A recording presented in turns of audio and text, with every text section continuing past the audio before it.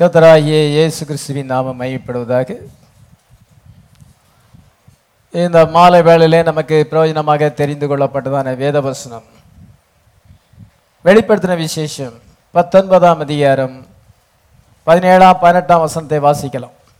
பின்பு ஒரு தூதன் சூரியனில் நிற்க கண்டேன். அவன் வானத்தின் மத்தியில் பறக்கிற சகல பறவைகளையும் பார்த்து, நீங்கள் ராஜாக்களின் மாம்சத்தையும் சேனை தலைவர்களின் மாம்சத்தையும் பலவான்களின் மாம்சத்தையும் குதிரைகளின் மாம்சத்தையும் அவைகளின் மேல் ஏறி இருக்கிறவர்களின் மாம்சத்தையும் சுயாதீனர் அடிமைகள் சிறியோர் பெரியோர் இவர் எல்லாருடைய மாம்சத்தையும் பட்சிக்கும்படிக்கு மகாதேவன் கொடுக்கும் விருந்துக்கு கூடி வாருங்கள் என்று மிகுந்த சத்தத்தோடே கூப்பிட்டான்.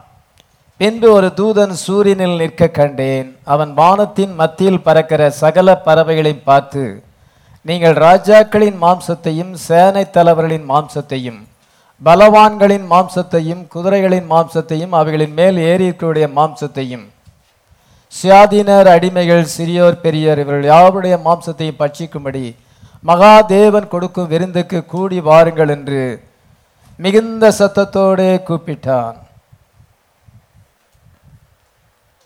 இந்த வெளிப்படுத்தல் பேசியத்தில் இருக்கிற வசனமானது இப்பொழுது நிறைவேறி கொண்டிருக்கிறது. கிபி 95-96 பத்மு தீவில் யோவான் இருக்கும் பொழுது கர்த்தர் அவனுக்கு தொடர்ச்சியாக தரிசனங்களை கொடுக்கிறார். அந்த தரிசனங்களை அவன் எழுதி வைத்திருக்கிறான். அதுதான் இந்த வெளிப்படுத்தின விசேஷம். மிக முக்கியமான ஒரு புஸ்தகம் இது. மணவாட்டிக்கு மாத்திரம்தான் இது எழுதப்பட்டிருக்கிறது. உலகத்தில் இருக்க சாபன மக்கள் இதை அறிய முடியாது. அதில் இருக்க இம்பார்ட்டன்ட் வசனத்தை பிடிச்சிக்கிடுவாங்க, ஒரு சில வசனத்தை சொல்லுவாங்க. அவங்க வியாக்கியானம் பண்ணால் அதெல்லாம் தவறானது. எவ்வளோ பெரிய பெந்தகோஸ்து பாஸ்டராக இருந்தாலும் அவருடைய வியாக்கியானங்கள் தவறானது.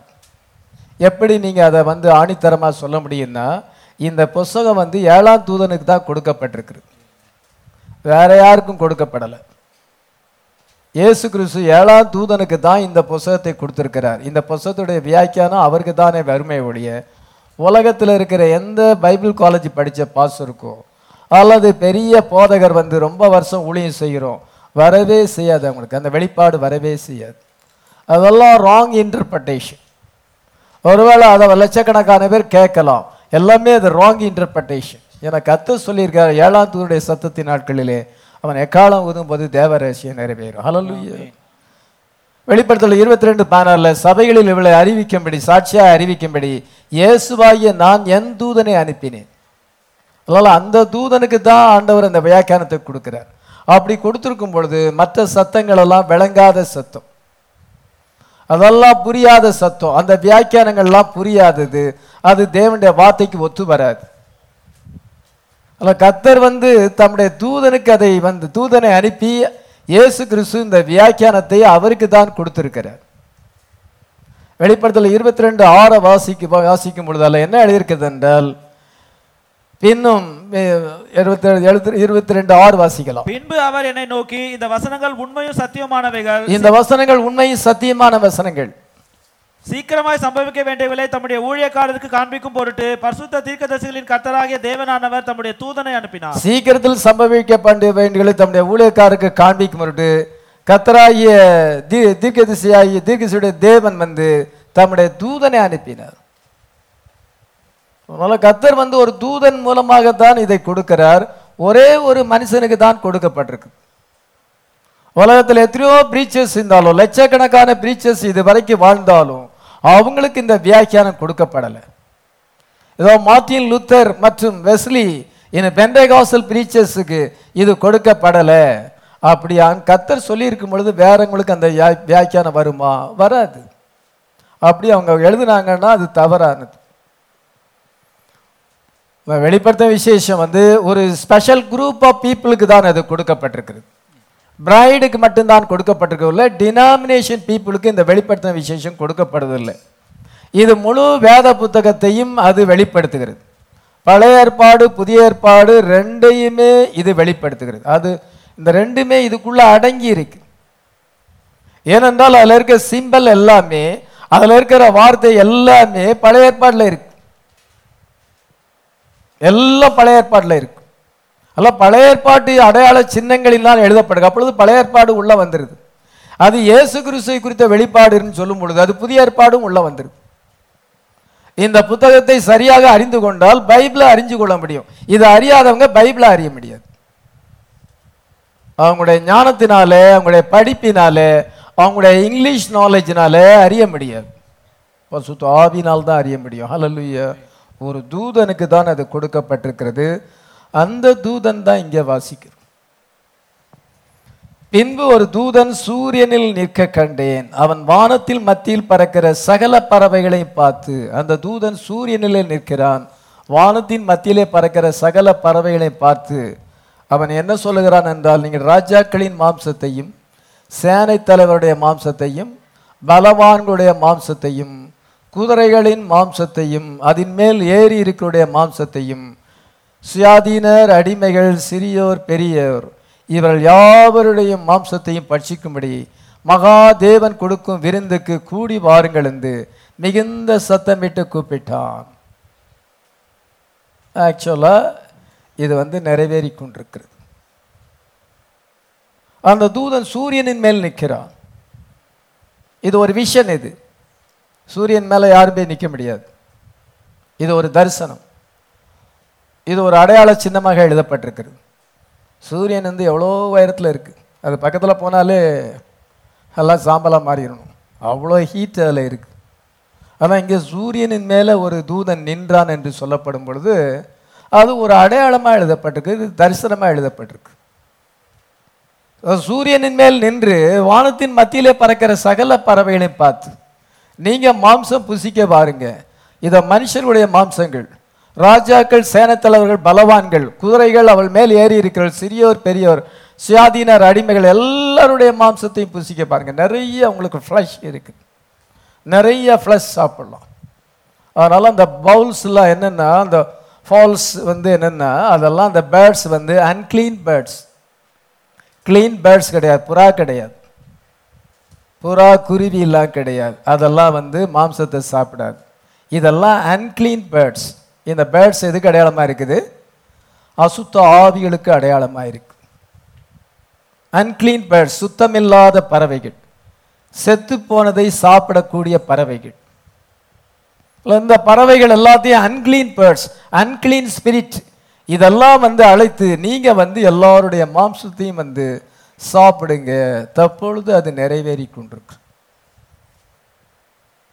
குதிரையின் மேல் ஏறி இந்த வாயின் பட்டயத்தால் அவர்கள் கொல்லப்பட்டார்கள்.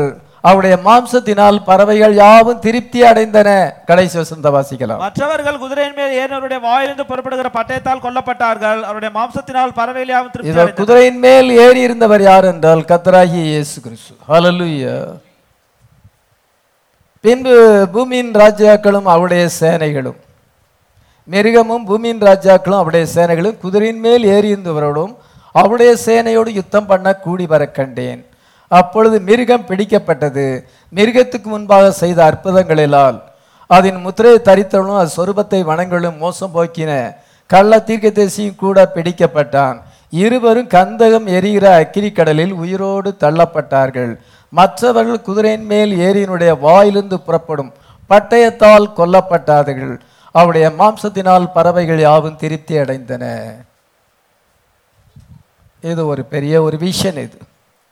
இது தேர்ட் வேர்ல்டு வாரை குறிக்கிறது, அர்மகதோன் யுத்தத்தை குறிக்கிறது. பூமியின் ராஜாக்கள் அவருடைய சேனைகள் எல்லாம் யுத்தத்துக்கு கூடி வருகிறது. Third world war. இது தேர்ட் வேர்ல்டு வார்ல அவள் மாம்சப்புறமாக அழிவை அடைகிறார்கள்.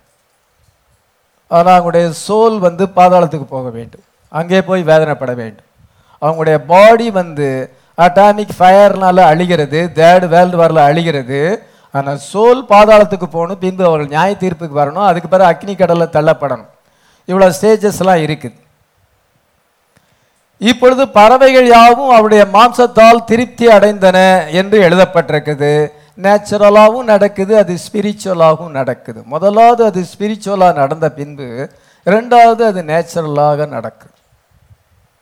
எல்லாத்துலேயுமே ரெண்டு சைடு இருக்குது. ஒன்று ஸ்பிரிச்சுவல், இன்னொன்று நேச்சுரல். இப்போ உங்களுடைய சோலானது கிளாத்ரு, இதோ என்ன ஜென்றால் அது வஸ்திரம் தரிப்பிக்கப்பட்டிருக்கிறது. த மெசேஜ் ஆஃப் த ஹவர்னால உங்களுடைய சோல் மூடப்பட்டிருக்கிறது.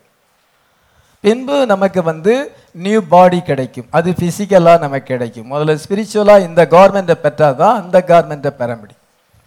இப்பொழுது நம்ம போஜனத்தை வெட்டிங் ஷப்பரில் இருக்கிறோம். இந்த மெசேஜை நம்ம புசித்து கொண்டிருக்கிறோம். இது வெட்டிங் ஷப்பராக இருக்குது. இது ஸ்பிரிச்சுவலாக நடக்குது. பின்பு நம்ம ஒரு நாளில் வெட்டிங் ஷப்பரில் இருப்போம். அது நேச்சுரலாக நடக்கும். எல்லாமே பைபிள் விதமாக எழுதப்பட்டிருக்கு. Natural spiritual, natural spiritual. இதை அண்டர்ஸ்டாண்ட் பண்ணுறதுக்கு நமக்கு பரிசுத்தாவி வேணும். பரிசுத்தாவி பெற வேண்டும் என்றால் இயேசு கிறிஸ்து நாமத்தில் ஞானஸ்நானம் எடுக்க வேண்டும். இயேசு கிறிஸ்து நாமத்தில் ஞானஸ்நானம் எடுக்காதபடி பரிசுத்தாவி பெற முடியாது. இல்லை எனக்கு ஆவி இருக்கிறது அப்படின்னு பெந்தகோஸ்தலர் சொல்லுவாங்கன்னா, உங்களுக்கு வரம் இருக்கலாம், ஒருவேளை வரம் இருக்கலாம். நீங்க ஜெபம் பண்ணும் பொழுது பிசாசு போகலாம், வியாதி சுகமாகலாம், அந்நிய பாஷை பேசலாம். ஆனால் ஆண்டவர் சொல்லுகிறார், நாங்கள் உங்களை ஒரு காலம் அறியேன்னு சொல்லுகிறார். உம்முடைய நாமத்தினாலே தீர்க்கதரிசனம் உரைத்தோம் அல்லவா, உம்முடைய நாமத்தினாலே பிசாசுகளை துரத்தினோம் அல்லவா, உம்முடைய நாமத்தினாலே அற்புதங்களை செய்தோம் அல்லவா, நான் உங்களை ஒரு காலம் அறியேன். எங்களுக்கு அனாயிட்டிங் இருக்கிறது, நாங்கள் அனாயிட்டிங்கில் தானே அதை செய்தோம். உங்களுக்கு கிப்ஸ் இருக்கிறது, ஆனால் ரியல் அனாயிட்டிங் இல்லை. பரிசுத்தாவி என்பது தேவனையே பெற்றுக்கொள்வது. ஹல்லேலூயா. Not the gifts but God himself, the person of Jesus Christ நம்ம பெற்றுக்கொள்வது. The little life of Jesus நம்ம பெற்றுக்கொள்றதா real baptism of the holy spirit. அந்த real baptism of the holy ghost பெற வேண்டும் என்றால் மனம் திரும்பி பாவ மன்னிப்பு கண்டு இயேசு கிறிஸ்துவின் நாமத்திலே ஞானஸ்நானம் பெற்றால் ஒழிய அந்த பெந்தகோஸ்த போர்களுக்கு ரியல் அனாயிட்டிங் இல்லை. ஆண்டவர் அவர்களை நான் ஒரு காலம் அறியவில்லை, அக்கிரம செய்யக்காரரே என்னை விட்டு அகன்று போங்கள் என்று சொல்லுவேன் என்று அவர் சொல்லுகிறார். மத்தேயு 27 21 23 வரைக்கும் வாசிக்கிறோம். அதில் கர்த்தருடைய பிள்ளைகளாகிய நாம இதை சரியானபடி அண்டர்ஸ்டாண்டிங் பண்ண வேண்டியதாக இருக்கு. நடக்க போற காரியம் அது ஸ்பிரிச்சுவலா இப்பொழுது நடக்கிறது, பின்பு அது நேச்சுரலா நடக்கும். ஒரு தூதன் என்றால் செய்தியாளர்னு அர்த்தம். ஒரு தூதன் சூரியனின் மேல் நிற்க கண்டேன். அந்த தூதன் தான் இந்த ஊழியம் அவனுக்கு கொடுக்கப்பட்டிருக்கிறது. அவன் சகல பறவைகளையும் பார்த்து நீங்கள் இந்த எல்லாருடைய மாம்சத்தையும் புசிக்க கூடி வாருங்கள் என்று மிகுந்த சத்தமிட்டு கூப்பிடும் பொழுது பறவைகள் வந்தது. இது அந்த மாம்சத்தினாலே அவர்கள் திருப்தி அடைந்தது என்று சொல்லப்பட்டிருக்கிறது. 1945 வருஷத்தில் என்ன சொன்ன ஆட்டம் பாம்பு போடப்பட்ட 2ஆம் உலக யுத்தம் அப்பொழுது முடிவுக்கு வந்தது. அந்த ஆட்டம் பாம்ஸ் போடப்படவில்லை என்றால் 2ஆம் உலக யுத்தம் முடிவுக்கு வராது. கடந்த பிரசங்கத்திலையும் சொல்லி இருக்கிறேன். நம்ம 2ஆம் உலக யுத்தத்துக்கும் 3ஆம் உலக யுத்தத்துக்கும் மத்தியிலே இருக்கிறோம். பிரதர் பெர்னாம் 2ஆம் உலக யுத்தம் நடக்கும் பொழுது அவர் ஊழியத்தை செய்து கொண்டிருக்கிறார். அவருடைய ஊழியம் ஸ்டார்ட் ஆகிறது. அவர் 30 வருஷத்துக்கு மேல அவர் ஊழியத்தை செய்தார். அற்புதத்தினாலும் அடையாளத்தினாலும் கர்த்தர் அவருடைய ஊழியத்தை உறுதிப்படுத்தினார். ஆமென். இப்பொழுது அக்டோபர் மாதம் 30ஆம் தேதி 1960 வருஷம் பிரதர் பெர்னாம் காலையில் 5 மணிக்கு ஒரு தரிசனம் காண்கிறார். Brother Branham had a vision. அந்த தரிசனத்திலே he saw himself standing in the sun. அவர் சூரியனின் மேல் நிற்கிறதாக பார்க்கிறார். he is preaching away. Our preaching away in the sun. சூரியனில் நின்று அவர் பிரசங்கம் பண்ணுகிறார். பாருங்க, கரெக்டா அந்த வசனம் நிறைவேறுது. யாருக்கு நிறைவேறுது? அந்த தூதனுக்கு நிறைவேறு. அந்த தூதன் யாரு? 7ஆம் தூதன் பென்காம். ஹல்லேலூயா. நம்ம காலத்தில் அது நிறைவேறுது. அவர் சூரியனில் நின்று பிரசங்கம் பண்ணுகிறார். The sun is shining on some, not others. சூரியன் பிரகாசிக்கிறது, எல்லாரும் மேலேயும் அது பிரகாசிக்கல, கொஞ்சம் பேர் மேல தான் அது பிரகாசிக்கிறது. காலையிலே அவர் பிரசங்கம் பண்ணுகிறார். ஒரு பெரிய கூட்டமானது அவருடைய பிரசங்கத்தை கேட்பதுக்கு இருக்கிறது. எங்க பிரசங்கம் நடக்குன்னா காட்டுல நடக்குது. ஃபாரஸ்ட் கத்தீட்ரல் அப்படின்னு சொல்லுகிறார். ஃபாரஸ்ட்ல ஒரு பெரிய கத்தீட்ரல் இருக்குது. அங்க அவர் பிரசங்கம் பண்ணுகிறார், லாங் ப்ரீச்சிங் பண்ணுகிறார். நிறைய பேர் கூட்டத்துக்கு வந்திருக்கிறாங்க. ரொம்ப எக்ஸைட்மெண்ட் ஆகிவிட்டார். பிரதர் பெர்னாம் ரொம்ப உணர்ச்சி வசப்பட்டு அவர் என்ன செய்கிறார் என்றால் அவர் ரொம்ப லாங் ப்ரீச்சிங் கொண்டு செல்கிறார். அப்பொழுது ஜனங்கள் ரொம்ப நேரம் பிரசங்கம் பண்ணினால அவங்க ஜனங்களுக்கு என்ன செய்யணும்னா டயர்ட் ஆகிவிட்டது. அவங்க டயர்ட் ஆயிட்டாங்க. டயர்ட் ஆகிட்டு மட்டுமல்ல, அவங்களுக்கு பசி வந்தது. ரொம்ப நேரம் பிரசங்கம் பண்ணால தே காட் ஹங்கிரி. அவங்க பசி அவர்களுக்கு வந்தது. என்ன பசின்னா physical hungry, not spiritual hungry, but spiritual physical hungry. ஆவிக்குரிய பசி இருந்தால் நல்லது, இன்னும் கொஞ்சம் பிரசங்கத்தை கேட்கலான்னு நினைப்பாங்க. பிரசங்கம் ரொம்ப நேரம் போகுது, டயர்டாக இருக்குன்னா உங்களுக்கு என்ன ஆச்சுன்னா ஆவிக்குரிய பசி இல்லைன்னு அர்த்தம். அதனால இவங்களுக்கு ஆவிக்குரிய பசி அல்ல, இவங்களுக்கு நேச்சுரல் பிசிக்கல் ஹங்கிரி ஏற்பட்டது. பிரதர் பெர்னாம் எக்ஸைட்மெண்ட்ல இருக்கிறார். எல்லாமே அவர் வார்த்தையின்படி பிரசங்கம் பண்ணுகிறார். The people had hungry. People started walking away. ஜனங்கள் என்ன செய்கிறார்கள்? விலகி போக ஆரம்பிக்கிறார்கள். கூட்டத்தை விட்டு கலைஞ்சி செல்லுகிறார்கள். கொஞ்சம் பேர் எழும்பி போகிறார்கள். அப்படி எழும்பி போகும் பொழுது பிரதர் பெர்னாம் சொல்லுகிறார், டோன்ட் கோ அப்படின்னு சொல்லி, நீங்கள் போகாதங்க. நான் என்னுடைய பிரசங்கத்தில் 2 கிளைமேக்ஸ் இருக்கிறது. என்னுடைய பிரசங்கத்தில் 2 உச்சக்கட்டம் இருக்கிறது. நான் இப்பொழுது ஃபர்ஸ்ட் கிளைமேக்ஸ் தான் வந்திருக்கிறேன். நான் இன்னும் செகண்ட் கிளைமேக்ஸுக்கு போகல. நீங்க இப்போ எழும்பி போகாதுங்க. நாங்கள் செகண்ட் கிளைமேக்ஸ் ஃபர்ஸ்ட் கிளைமேக்ஸை விட மேலானது. அது 2வது உச்சக்கட்டம் பிரசங்கத்தில் இருக்கிறது. இப்பொழுது நான் அந்த 2ஆம் உச்சக்கட்டத்துக்கு ஒரு பிளாட்ஃபார்ம் தான் இப்பொழுது போட்டிருக்கிறேன். அதுக்கு முன்னால என்ன சொல்ல, அதுக்கு ஒரு இன்ட்ரோடக்ஷனாக தான் இப்போ பண்ணியிருக்கிறேன். அந்த கிளைமேக்ஸுக்கு போகணும். நீங்க போகாதங்கன்னு சொல்லுகிறார். ஆனால் அவங்க என்ன செய்கிறாங்க? கொஞ்சம் கொஞ்சமா எல்லாரும் போக ஆரம்பிச்சாங்க. என்ன நினைக்கிறார்? இப்போ செகண்ட் கிளைமேக்ஸ் ஈவினிங் பிரசங்கம் பண்ணுவேன், அப்பொழுது இவங்கெல்லாம் மறுபடியும் வருவாங்க அப்படின்னு அவர் எதிர்பார்க்கிறார். நான் உங்களுக்கு செகண்ட் கிளைமேக்ஸை பிரசங்கம் பண்ணணும். Is going from one climax to another climax. People are getting hungry and walking away. Brother Branham ரொம்ப ஏமாற்றம் அடைந்து விட்டார். அவர் ரொம்ப சோர்வடைந்து விட்டார். he is so disappointed. ஆனால் கர்த்தருடைய தூதனானவர் சொல்லுகிறார், டோன்ட் வரி, நீ ஜனங்கள் போகிறாங்கன்னு சொல்லி நீ வரி பண்ணாத. செகண்ட் கிளைமேக்ஸ் அங்கே பிரசங்கம் பண்ணணும். அவங்க வருவாங்கன்னு எதிர்பார்த்தும் பொழுது அவங்க வந்தாங்க. இவர் செகண்ட் கிளைமேக்ஸை போதித்தார் என்று சொல்லப்படவில்லை. 5 o'clock அந்த தரிசனத்தை அவர் காண்கிறார்.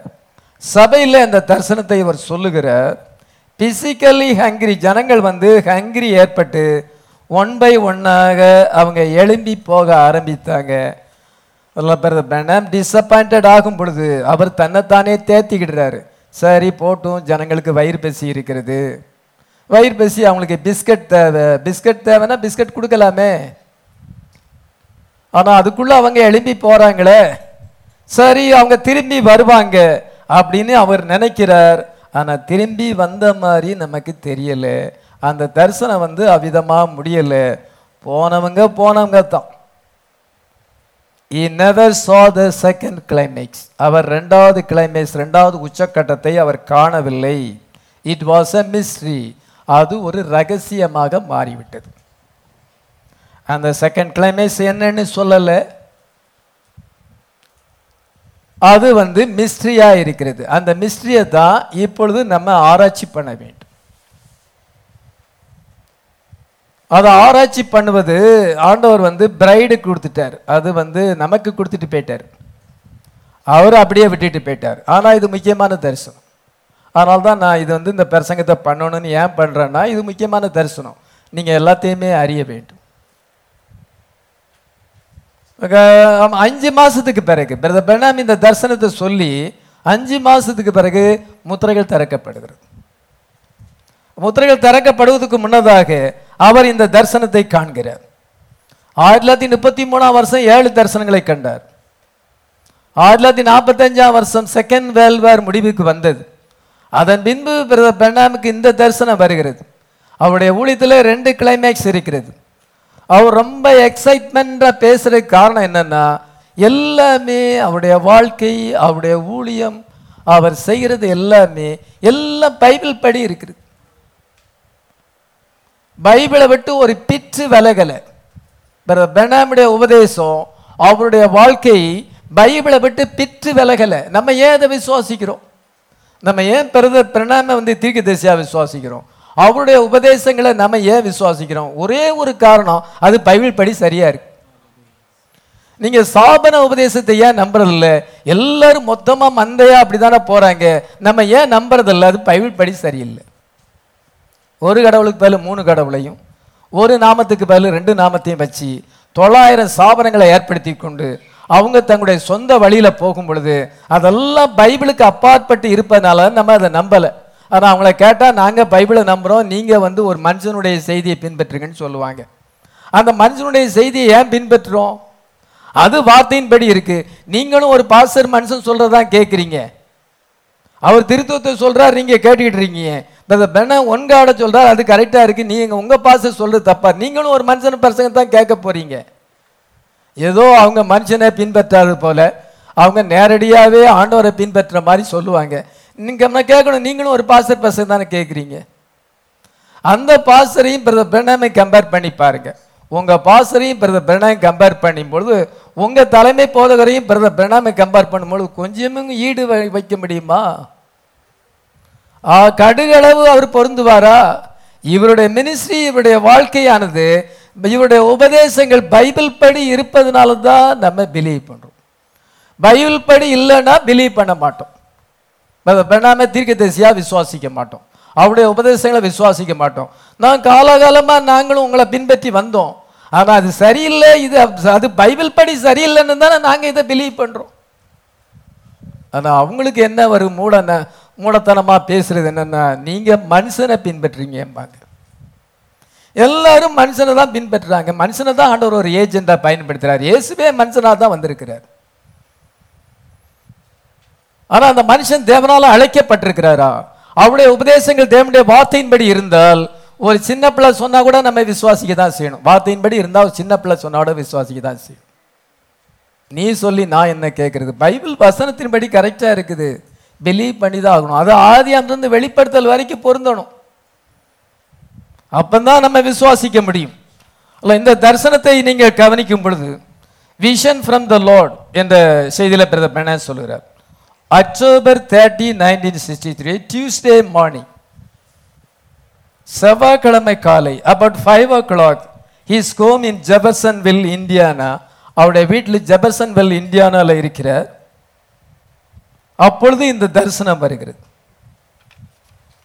சூரியனில் நின்று பிரசங்கம் பண்ணுகிறார். பின்பு பிளாஸ்மியஸ் நேம் என்றதான செய்தியிலையும் தூசணமான நாமங்கள் என்ற செய்தியிலையும் பிரதர் பெர்னாஸ் சொல்லுகிறார்.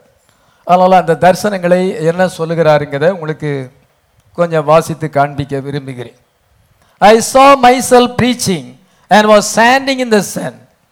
சூரியனின் மேல் நின்று நான் பிரசங்கம் பண்ணுகிறேன். A huge congregation, ஒரு பெரிய கூட்டம் வந்திருக்கிறது. The subject would have 2 climax. என்னுடைய அந்த பிரசங்கத்தினுடைய தலைப்பு என்னன்னா 2 climax, 2 உச்சக்கட்டம்.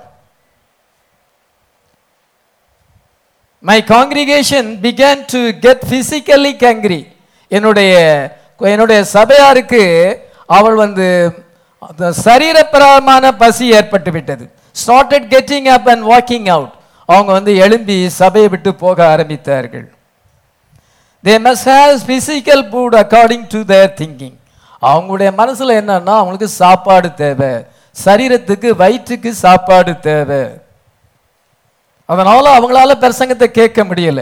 Some young married people were leaving. புதுசா கல்யாணம் முடிஞ்சவங்க கூட போயிட்டு இருக்கிறாங்க. Don't go, நீங்க போகாதீங்க. You don't know where they have come from or where you can find them. That was to be my first climax. நான் என்னுடைய ஃபர்ஸ்ட் கிளைமேக்ஸை தான் நான் சொல்லிட்டு இருக்கேன். நீங்க எங்க இருந்து வந்தீங்க, எங்க போறீங்க, அதை பற்றி நான் பேசிட்டு இருக்கேன். ஃபர்ஸ்ட் கிளைமேக்ஸ்ல இருக்கிறேன். அந்த ஃபர்ஸ்ட் கிளைமேக்ஸ் முதலாவது உச்சக்கட்டம் என்னவென்றால், they are found in the Bible. என்னுடைய உபதேசம் எல்லாம் பைபிள்ல இருக்குது. For I am commissioned to preach only the Bible. எனக்கு இந்த பைபிளை தான் பிரசங்கம் பண்ண முடியாது ஆண்டவர் எனக்கு கட்டளை கொடுத்துருக்கிறார். ஜனங்களுக்கு அந்த போதர்கள் வந்து தப்பான வியாக்கியானம் கொடுத்து பிசாசு வந்து அவங்கள மனக்கண்களை குருடாக்கி போட்டுறான் அந்த பாசர்கள் மூலமா. மனுஷனுடைய செய்தி அவங்க அதை அவர் என்ன சொல்றாரு, எனக்கு பைபிளை போதிக்கும்படி தான் ஆண்டவர் கட்டளை கொடுத்தார், நான் பைபிள் தான் போதிக்கிறேங்கிறாரு. அதனால பிரதர் மெசேஜை தெரிஞ்சவங்களுக்கு மேல யாரும் பைபிள் தெரிய முடியாது, நமக்கு மேல யாரும் பைபிள் தெரிய முடியாது. காரணம் என்னன்னா பிரதர் பிரணாமுடைய உபதேசம் வந்து பைபிள் உபதேசம். The congregation walked on. அவங்க வந்து ஒவ்வொருத்தரா போக ஆரம்பிச்சாங்க. No one was there. எல்லாரும் போயிட்டாங்க. And I said that was the first climax. அதுதான் முதலாவது உச்சக்கட்டம். ஆனா இன்னொரு great climax for evening service. இது மார்னிங் சர்வீஸ். ஈவினிங் சர்வீஸ்ல வந்து இன்னொரு great climax வருகிறது. I turned from my forest cathedral. இது அந்த ஆலயம் வந்து ஃபாரஸ்ட்ல இருக்கிறது. To wait for the evening service to begin. நான் மாலை ஆராதனைக்காக காத்திருக்கிறேன். வந்தாங்களா, அவர் செகண்ட் கிளைமேக்ஸை பேசினாரா, அது சொல்லலை. பிளாஸ்பீஸ் நேமில் அந்த செயல் என்ன சொல்லுகிறார், இட் வாஸ் அபவுட் 5 o'clock. 5 மணிக்கு தரிசனம் வந்தால் அந்த தரிசனம் வந்து நிச்சயமாக நிறைவேறும். சொப்பனம் கண்டிங்கன்னா 4 மணி 5 மணிக்கு சொப்பனம் கண்டா கரெக்டு, நடுராத்திரியில் சொப்பனம் கண்டா சரி கிடையாது, பகல் கனவு சரி கிடையாது. சொப்பனம் வரணும்னா காலையில் குளிர்ச்சியான நேரத்தில் சொப்பனம் வந்தால் correct. I was about 5 o'clock. அந்த வந்து தரிசனம் 5 o'clock வருகிறது. I was standing in the sun. நான் சூரியனின் மேல் நின்றேன். and was preaching the gospel to a large mammoth congregation. ஒரு பெரிய கூட்டத்துக்கு நான் பிரசங்கம் பண்ணிக்கிட்டு இருக்கேன். அது ஃபாரஸ்ட்ல இருக்குது. சன் ஷைனிங், சூரியன் பிரகாசித்துக் கொண்டிருக்கிறது. ஜனங்களுக்கு பசி எடுத்து விட்டது. hungry for food. some of them got tired. சிலருக்கு டயர்டாய் போய்விட்டது. they just got up and went out to get them some food. சில ஆகாரத்தை பெறுவதற்காக அவர்கள் வந்து மீட்டிங்கை விட்டு அங்க போறாங்க. I had 2 climaxes. என்னுடைய பிரசங்கத்திலே 2 உச்சக்கட்டம் இருக்கிறது. I wanted to meet in my sermon. நான் என்னுடைய பிரசங்கத்திலே அதை சந்திக்க வேண்டும். முதலாவது கிளைமேக்ஸ் வந்து discern the thoughts of the heart. ஜனங்களுடைய இதயத்தின் சிந்தனைகளை வெளிப்படுத்துவது. வாட்சிங் மை செல்ஃப் டூ இட். இதோ அவர் அதெல்லாம் செய்வதை அவர் கவனிக்கிறார். Look this wonderful thing. இதெல்லாமே அதிசயமாக இருக்கிறது. ஆனா ஜனங்களுக்கு என்னன்னா physically hungry, walking away. What's the matter with everybody? ஏன் இந்த ஜனங்கள் போறாங்க? அவங்க வந்து வார்த்தையை ஏன் தொடர்ந்து கேட்க முடியல? Just a minute friend, just a minute. கொஞ்சம் ஒரு நிமிஷம் நில்லுங்க அப்படின்னு சொல்லுகிறார். You will be back again when the evening shadows fall. வெயில் தாழ்ந்து ஈவினிங் ஷேடோஸ் வரும்பொழுது நீங்க மறுபடியும் வருவீங்கன்னு நான் நினைக்கிறேன். You will be back again. Let me give you this first climax. நான் இந்த ஃபர்ஸ்ட் கிளைமேக்ஸை முடிச்சிருந்தேன், நீங்க கொஞ்சம் காத்திருங்கன்னு சொன்னா கேட்கல. Here they are in the word of God. நான் சொன்ன எல்லா உபதேசங்களும் வார்த்தையின்படி இருக்கு. ஒன் காட் ஜீசஸ் கிரைஸ்ட் நேம்ல ஞானசானம், எல்லா முன்குறிக்கப்படுதல் எல்லாமே வார்த்தையின்படி இருக்கு. முக்காடு தலைமயிறு அவளுக்கு முக்காடாக கொடுக்கப்பட்டிருக்கிறது. 1 கொரிந்தியர் 11:15 வாசிக்கிறோம். அவங்க மேலே கொண்டு துணியை வச்சு மூடுறது, எல்லாரும் துணியை போட்டு மூடுறது. நீங்க முக்காடு போடாத சபைக்கா போறீங்க அப்படிம்பாங்க. பைபிள்ல 1 கொரிந்தியர் 11:15 வாசிப்பாரு. தலைமயிறு அவளுக்கு முக்காடாக கொடுக்கப்பட்டிருக்கிறது. The hair is given her as a covering. நம்ம செய்திலையும் சில முக்காடு போடாத சபைகளும் இருக்கு, முக்காடு போடுற சபைகளும் இருக்கு. ஆண்டவர் நேச்சுரலா ஹேரை வந்து முக்காடா கொடுத்திருக்கிறார். நீங்க துணியை போட்டு அதை மேல எக்ஸ்ட்ரா போட வேண்டிய அவசியம் இல்லை. ஆண்டவர் இயற்கையாகவே பெண்களுக்கு அந்த முக்காடை கொடுத்திருக்கிறான்னு சொல்லும் பொழுது அதெல்லாமே ப்ராஃபட் டீச்சிங், எல்லாம் பைபிள் படி தான் இருக்குது. அவங்க ஏதோ நம்ம பைபிளுக்கு வித்தியாசமா செய்யறோம்னு நினைக்கிறாங்க. அவங்க உபதேசம் எல்லாம் ரோமன் கத்தோலிக்க உபதேசம். அந்த நன்ஸு தான் மொட்டை அடிச்சுக்கிட்டு மூடிக்கிட்டு இருப்பாங்க, மொட்டை தலை தெரியக்கூடாதுங்கிறதுக்காக. அதைத்தான் அவங்க எல்லாரும் வந்து மொட்டை அடிச்சு எங்கன்னா துணியை போட்டு மூடுறான்னு சொன்னா நீங்கள் எல்லாருமே முக்காடு போடுங்கன்னு சொல்லிட்டாங்க. அது எங்கிருந்து வந்துச்சு? அது பாபிலோனிய உபதேசம், அது கத்தோலிக்க உபதேசம். பிரசங்கம் பண்ண எல்லாமே வார்த்தையின்படி இருந்தது. Let me give you this first climax அப்படி சொல்லுகிறார். எல்லாமே thus saith the Lord, எல்லாமே என்ன சொன்னா வார்த்தையின்படி இருக்கிறது. நீங்க ஏன் போகணும்? எல்லாம் நான் சொல்ற உபதேசம் எல்லாம் வார்த்தையின்படி இருக்கிறது அப்படிங்கிறார். The shadows is going to fall after a while. Now I put the climax to them and told them that the things that they have seen me seen me to do is found in the word of God. நான் செய்கிற காரியங்கள், நான் போதிக்கிற காரியங்கள் எல்லாமே வார்த்தையில இருக்கு, பைபிள்ல இருக்கு. அது சாபன மரப்படி அல்ல, not in some mythical book or some organization. It is found in the word. அது வார்த்தையிலே காணப்படுகிறது. Every bit of it in the word. நான் சொல்லுகிற ஒரு சின்ன காரியம் கூட பைபிள் படிதான் இருக்கு. நமக்கு அதான் ஒரு பெரிய சந்தோஷம். என்ன சந்தோஷம்? யார் என்ன சொன்னாலும் அப்படி நம்ம பைபிளை கரெக்டாக ஃபாலோ பண்ணுறோம். பைபிள் படி கரெக்டாக போச்சார், நம்மளும் கரெக்டாக ஃபாலோ பண்ணுறோம். யார் என்ன சொல்லி நமக்கு பிரயோஜனம்? அதனால நமக்கு என்ன? நீ பைபிள் படி இல்லை, உன் உபதேசம் பைபிள் படி இல்லை, உன்னுடைய சபை பைபிள் படி இல்லை, நாங்கள் பைபிள் படி இருக்கிறோம். இதுதான் நமக்கு பெரிய தைரியம், சந்தோஷமே. அதுதான் அதுதான் சொல்றார். I will background it on the word. நான் எல்லாமே வார்த்தையின்படி தான், அந்த பேக்ரவுண்ட் படி தான் செஞ்சிருக்கிறேன். And then this great marvellous climax, இது ஒரு மகத்தான ஒரு உச்சக்கட்டம் என்று அவர் சொல்லுகிறார். இப்படி சொல்லும் பொழுது ஸ்டாண்டிங் இன் த சன் அவர் பிரசங்கம் பண்ணுறார். கன்வின்ஸ்ட் அண்ட் தென் கன்சர்ன்ட் என்ற செய்தியிலையும் சொல்லுகிறார். My audience was cathedral in the forest. என் பிரசங்கத்தை கேட்குறவங்க ஃபாரஸ்டில் இருக்கிற காலத்துக்கு வந்திருக்கிறாங்க. The sun I was standing in was shining down on many places. சூரியன் வந்து நிறைய இடத்துல பிரகாசிக்குன்னா என்ன அர்த்தம்? சில இடங்களில் அது பிரகாசிக்கலன்னு அர்த்தம். அந்த சூரிய வெளிச்சம் சில இடங்களில் படலை. I was showing them about divine healing, தெய்வீக சுகத்தையும், about vision and how God had promise and everything.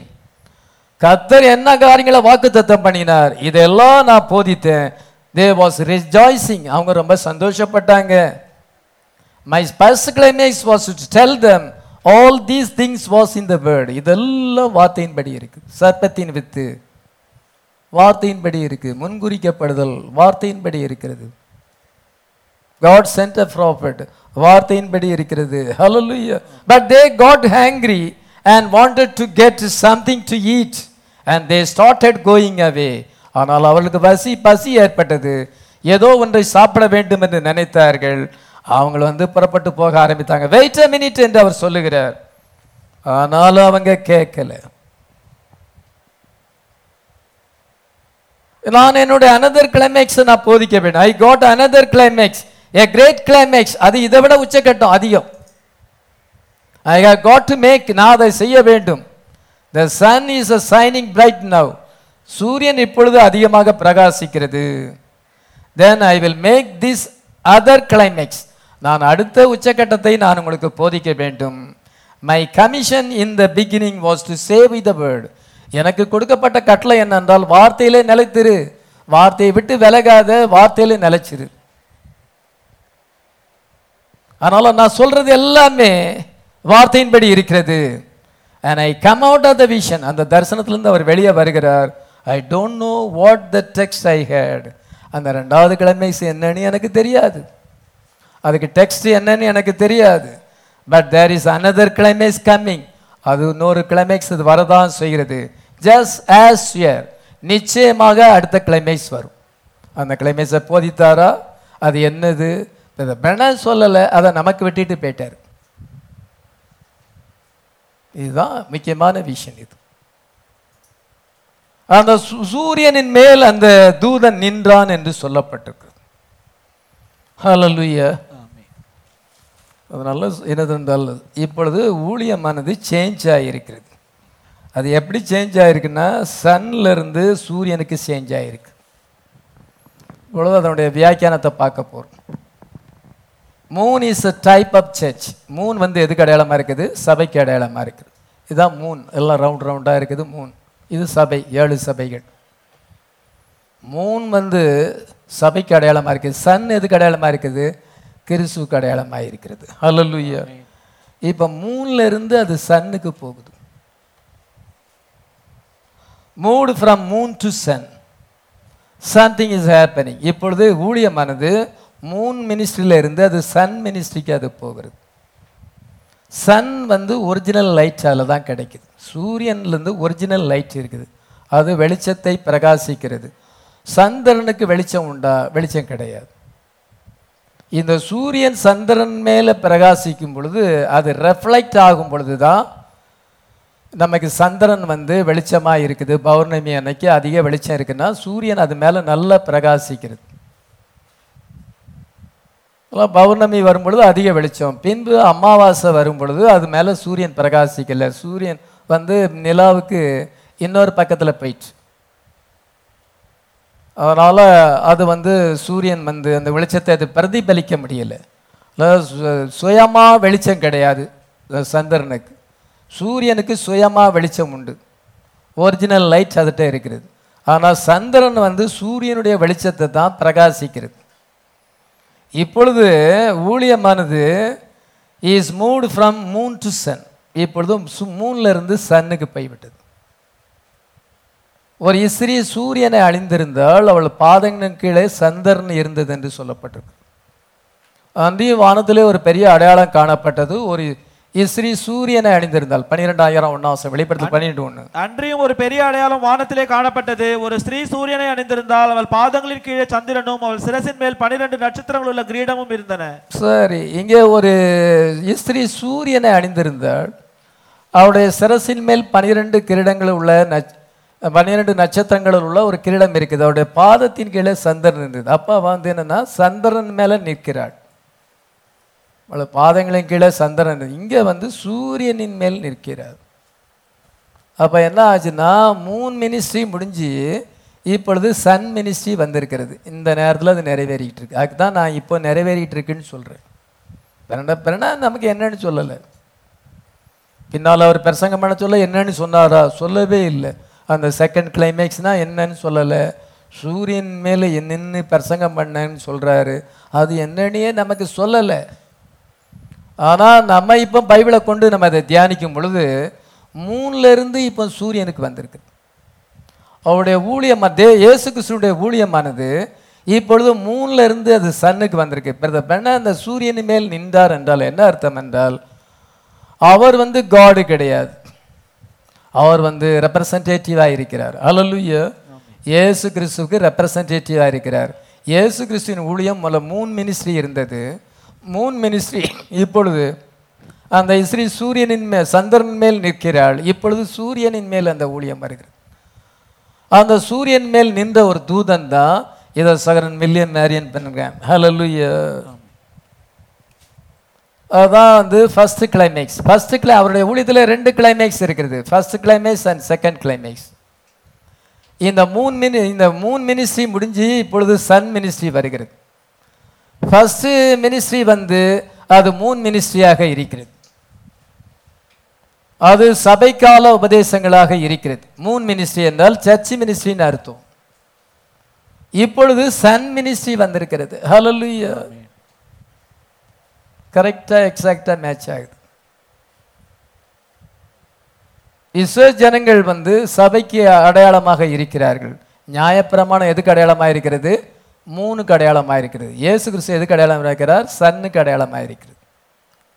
இயேசு கிறிஸ்து நீதியின் சூரியனாக இருக்கிறார். ஆமென். சபையானது மூணாக இருக்கிறது. பழைய ஏற்பாட்டு காலத்தை வந்து 4000 வருஷத்தை பார்க்கும் பொழுது அது மூன் மினிஸ்ட்ரி. தீர்க்கதரிசிகள் கொஞ்சம் கொஞ்சமாக வெளிப்படுத்தினார்கள். பின்பு ஜீசஸ் கிரைஸ்ட் வரும் பொழுது நீதியின் சூரியன் உதிக்கிறது. ஹல்லேலூயா. ஒரிஜினல் லைட் வருகிறது. அதனால பழைய ஏற்பாட்டு சபையானது இயேசு கிறிஸ்துவின் முகத்தில் இருக்க அந்த வெளிச்சத்தை தான் அது பிரகாசித்தது. அது லா வந்து மூணுக்கு அடையாளமாக இருக்கிறது. லா வந்து ஷேடோ, ஜீசஸ் வந்து ரியாலிட்டி. அவர் நீதியின் சூரியனாய் இருக்கிறார். அவர் உலகத்தில் பிறக்கும் பொழுது நீதியின் சூரியன் அங்கே உதிக்கிறார். ஹல்லேலூயா. நீதியின் சூரியன் உங்கள் மேல் உதிக்கும், அதன் சட்டைகளின் மேல் அங்கே ஆரோக்கியம் இருக்கும். அவர் சூரியனும் கேடகமானவர் என்று சங்கீதத்தில் வாசிக்கிறோம். அவர் சூரியனாக இருக்கிறார். இந்த சன் வந்து அதுக்கு அடையாளம், இந்த சன் அதுக்கு அடையாளமாக இருக்கிறது. ஆனால் ரியல் சன் வந்து ஜீசஸ். ஹல்லேலூயா. அவர் ஒரிஜினல் லைட் அவர்கிட்ட இருக்கிறது. இந்த பழைய ஏற்பாடு வந்து ஷேடோவா இருக்கிறது, புதிய ஏற்பாடு ரியாலிட்டியா இருக்கிறது. அது நீதியின் சூரியனாக இருக்கிறது. 4000 வருஷம் அவங்க நியாயப்பிரமாணம் என்ற ஷேடோல இருந்தாங்க, மூன் மினிஸ்ட்ரியில இருந்தாங்க. நியாயப்பிரமாணம் ஷேடோவா இருக்கிறது, அது கிறிஸ்துவை பிரதிபலிக்கிறது. ஆமேன். அந்த வெளிச்சத்தில், குறைவான வெளிச்சத்தில் இருந்தார்கள். நியாயப்பிரமாணம் நிறைவானது அல்ல, அது குறைவான சத்தியம். அந்த சத்தியத்தில் அவர்கள் இருந்தார்கள். இப்பொழுது ஜீசஸ் கிரைஸ்ட் வரும் பொழுது இப்பொழுது மூன் மினிஸ்ட்ரி சன் மினிஸ்ட்ரியா மாறிவிட்டது. ஹல்லேலூயா. அதே தான் இப்பொழுது நடந்திருக்கு. சூரியனின் மேல் நின்றான் என்றால் என்ன அர்த்தம் என்றால், மூன் வந்து இப்பொழுது சன் மினிஸ்ட்ரியா மாறி இருக்கு. இயேசு கிறிஸ்து நீதியின் சூரியனாக உலகத்துக்கு வந்தார். அப்பொழுது ஜனங்கள் வந்து சூரிய வெளிச்சத்தை காண்கிறாங்க. இவ்வளவு நாளும் அந்த நியாயப்பிரமாண சத்தியத்தில், மோசேயின் நியாயப்பிரமாணம் குறைவான சத்தியம், அது ஜனங்களை பூரணப்படுத்த மாட்டாது, அது மீட்பை ஏற்படுத்த முடியாது, அது குறைவான சத்தியம். அங்கே ஆரோனுடைய ஆசாரிய முறைமைக்குட்பட்டு ஊழியம் செய்தார்கள். அந்த ஆசாரிய ஊழியமானது மனுஷங்களை பூரணப்படுத்த மாட்டாது. ஆடு மாடு இவைகளின் இரத்தமானது பாவத்தை பரிகரிக்க மாட்டாது. நியாயப்பிரமாணம் பாவம் என்னதென்று வெளிப்படுத்துகிறதே ஒழிய பாவத்திலிருந்து விடுதலை பண்ண முடியாது. கிரேஸ் தான் விடுதலை பண்ண முடியும். ஹல்லேலூயா. அதனால மூன் மினிஸ்ட்ரி முடிஞ்சு இப்பொழுது சன் மினிஸ்ட்ரி வந்திருக்கிறது. ஹல்லேலூயா. பைபிள்ல எல்லாமே பேட்டர்னா இருக்கு. அந்த பேட்டர்னை பார்த்துட்டோம்னா நமக்கு சத்தியம் புரிஞ்சிடும். இப்பொழுது அந்த பேட்டர்னை பார்க்கிறோம். ஹல்லேலூயா. ஜீசஸ் கிரைஸ்ட் அங்கே வரும் பொழுது, உலகத்திலே வந்து 3 வருஷம் ஊழியம் செய்யும் பொழுது, அது சன் மினிஸ்ட்ரி, அது ஒரிஜினல் லைட் அங்கே பிரகாசிக்கிறது. அப்போ இருளில் இருக்க ஜனங்கள் பெரிய வெளிச்சத்தை கண்டார்கள். அவங்க லால இருந்து கிரேஸுக்கு வந்தாங்க. ஹல்லேலூயா. கொஞ்சம் பேர் வந்தாங்க. எல்லாரும் வந்தாங்களா? வரல. அதான் சூரியன் வந்து எல்லா இடத்துலையும் பிரகாசிக்கல. மெனி பிளேசஸ் சொல்லி இருக்கு. ஆல் த பிளேசஸ் இல்ல, மெனி பிளேசஸ் அந்த தரிசனத்தில் சொல்லுகிறார். அது சில இடங்களிலே பிரகாசித்தது, அநேக இடங்களிலே பிரகாசித்தது, எல்லா இடத்துலையும் பிரகாசிக்கல. இயேசு கிறிஸ்து யூதேயா சமாரியா கலிலேயால் தான் பிரசங்கம் பண்ணினார். உலகம் முழுசும் போய் அவர் பிரசங்கம் பண்ணல. அதனால சில இடங்களிலே அது பிரகாசித்தது. அந்த மினிஸ்ட்ரியில வந்து எல்லாருமே வரல. இதோ கொஞ்சம் பேர் வந்தாங்க. அதன் பின்பு என்ன செய்யறாங்கன்னா, சிலருக்கு பசி ஏற்பட்டு விட்டது. என்ன பசி? ஆவிக்குரிய பசியா இருந்தா நல்லது. நீதியின் மேல் பசி தாகம் உள்ளவர்கள் பாக்கியவான்கள். ஆவிக்குரிய பசி இருக்க போய் தான் நீங்க காலையில வந்தது போதும், நீங்க வீட்டில் இருக்கல, நீங்க ஈவினிங்கும் வந்திருக்கிறீங்க. இந்த பசி இல்லைன்னா நம்ம சர்ச்சைக்கு வரமாட்டோம். ஆமீன். அவங்களுக்கு சரீரப்பிரமான பசி ஏற்பட்டது. சரீரப்பிரமான பசின்னா என்ன அர்த்தம்? உலகப்பிரமான ஆசை. ஜோல்ஸ் போடணும், உலகப்புறமாக இருக்கணும். பாஸ்டர் வந்து தொண்டை தண்ணி போக கத்தி கத்தி பிரசங்கம் பண்ணுறாரு. எதுக்காக பண்ணுறாரு? நம்ம எல்லாரும் ரேப்சரில் வரணும்னு பண்ணார். அந்த நினைப்பு இருந்தால் போவாங்களா? ஒரு நாளில் உணர வேண்டியது வரும். அப்பொழுது அவங்க மனம் திரும்ப முடியாது. இந்த வெளிப்பாட்டை கேட்க மனசு இல்லையே. அவங்களுக்கு அந்த ஆவிக்குரிய பசி இல்லை, அவங்களுக்கு உலகப்பரமான பசி இருக்கிறது. ஈவினிங்னா ஷாப்பிங் போகலாமே. நம்ம சர்ச்சுக்கு வந்தால் எப்படி ஷாப்பிங் போகிறது? ஈவினிங்னா கொஞ்சம் படுத்து அப்படியே ரெஸ்ட் எடுக்கலாமே, 6 நாள் வேலை செஞ்சுருக்கிறோமே, நம்ம இன்னைக்கு ஏன் நம்ம மறுபடியும் சர்ச்சுக்கு வரணும்? ஆவிக்குரிய பசி இல்லாதவங்க பல சாக்கு போக்களை சொல்லுவாங்க. உடம்பு டயர்டாக இருக்குது, இது அவங்க பிரசங்கத்தை கேட்டு டயர்ட் ஆயிட்டாங்க. அவங்களுக்கு ஹங்கிரி ஏற்பட்டது, physical hungry, not spiritual hungry. இன்னைக்கு எத்தனை பேருக்கு அந்த ஸ்பிரிச்சுவல் ஹங்கிரி இருக்கிறது? ஆமீன்.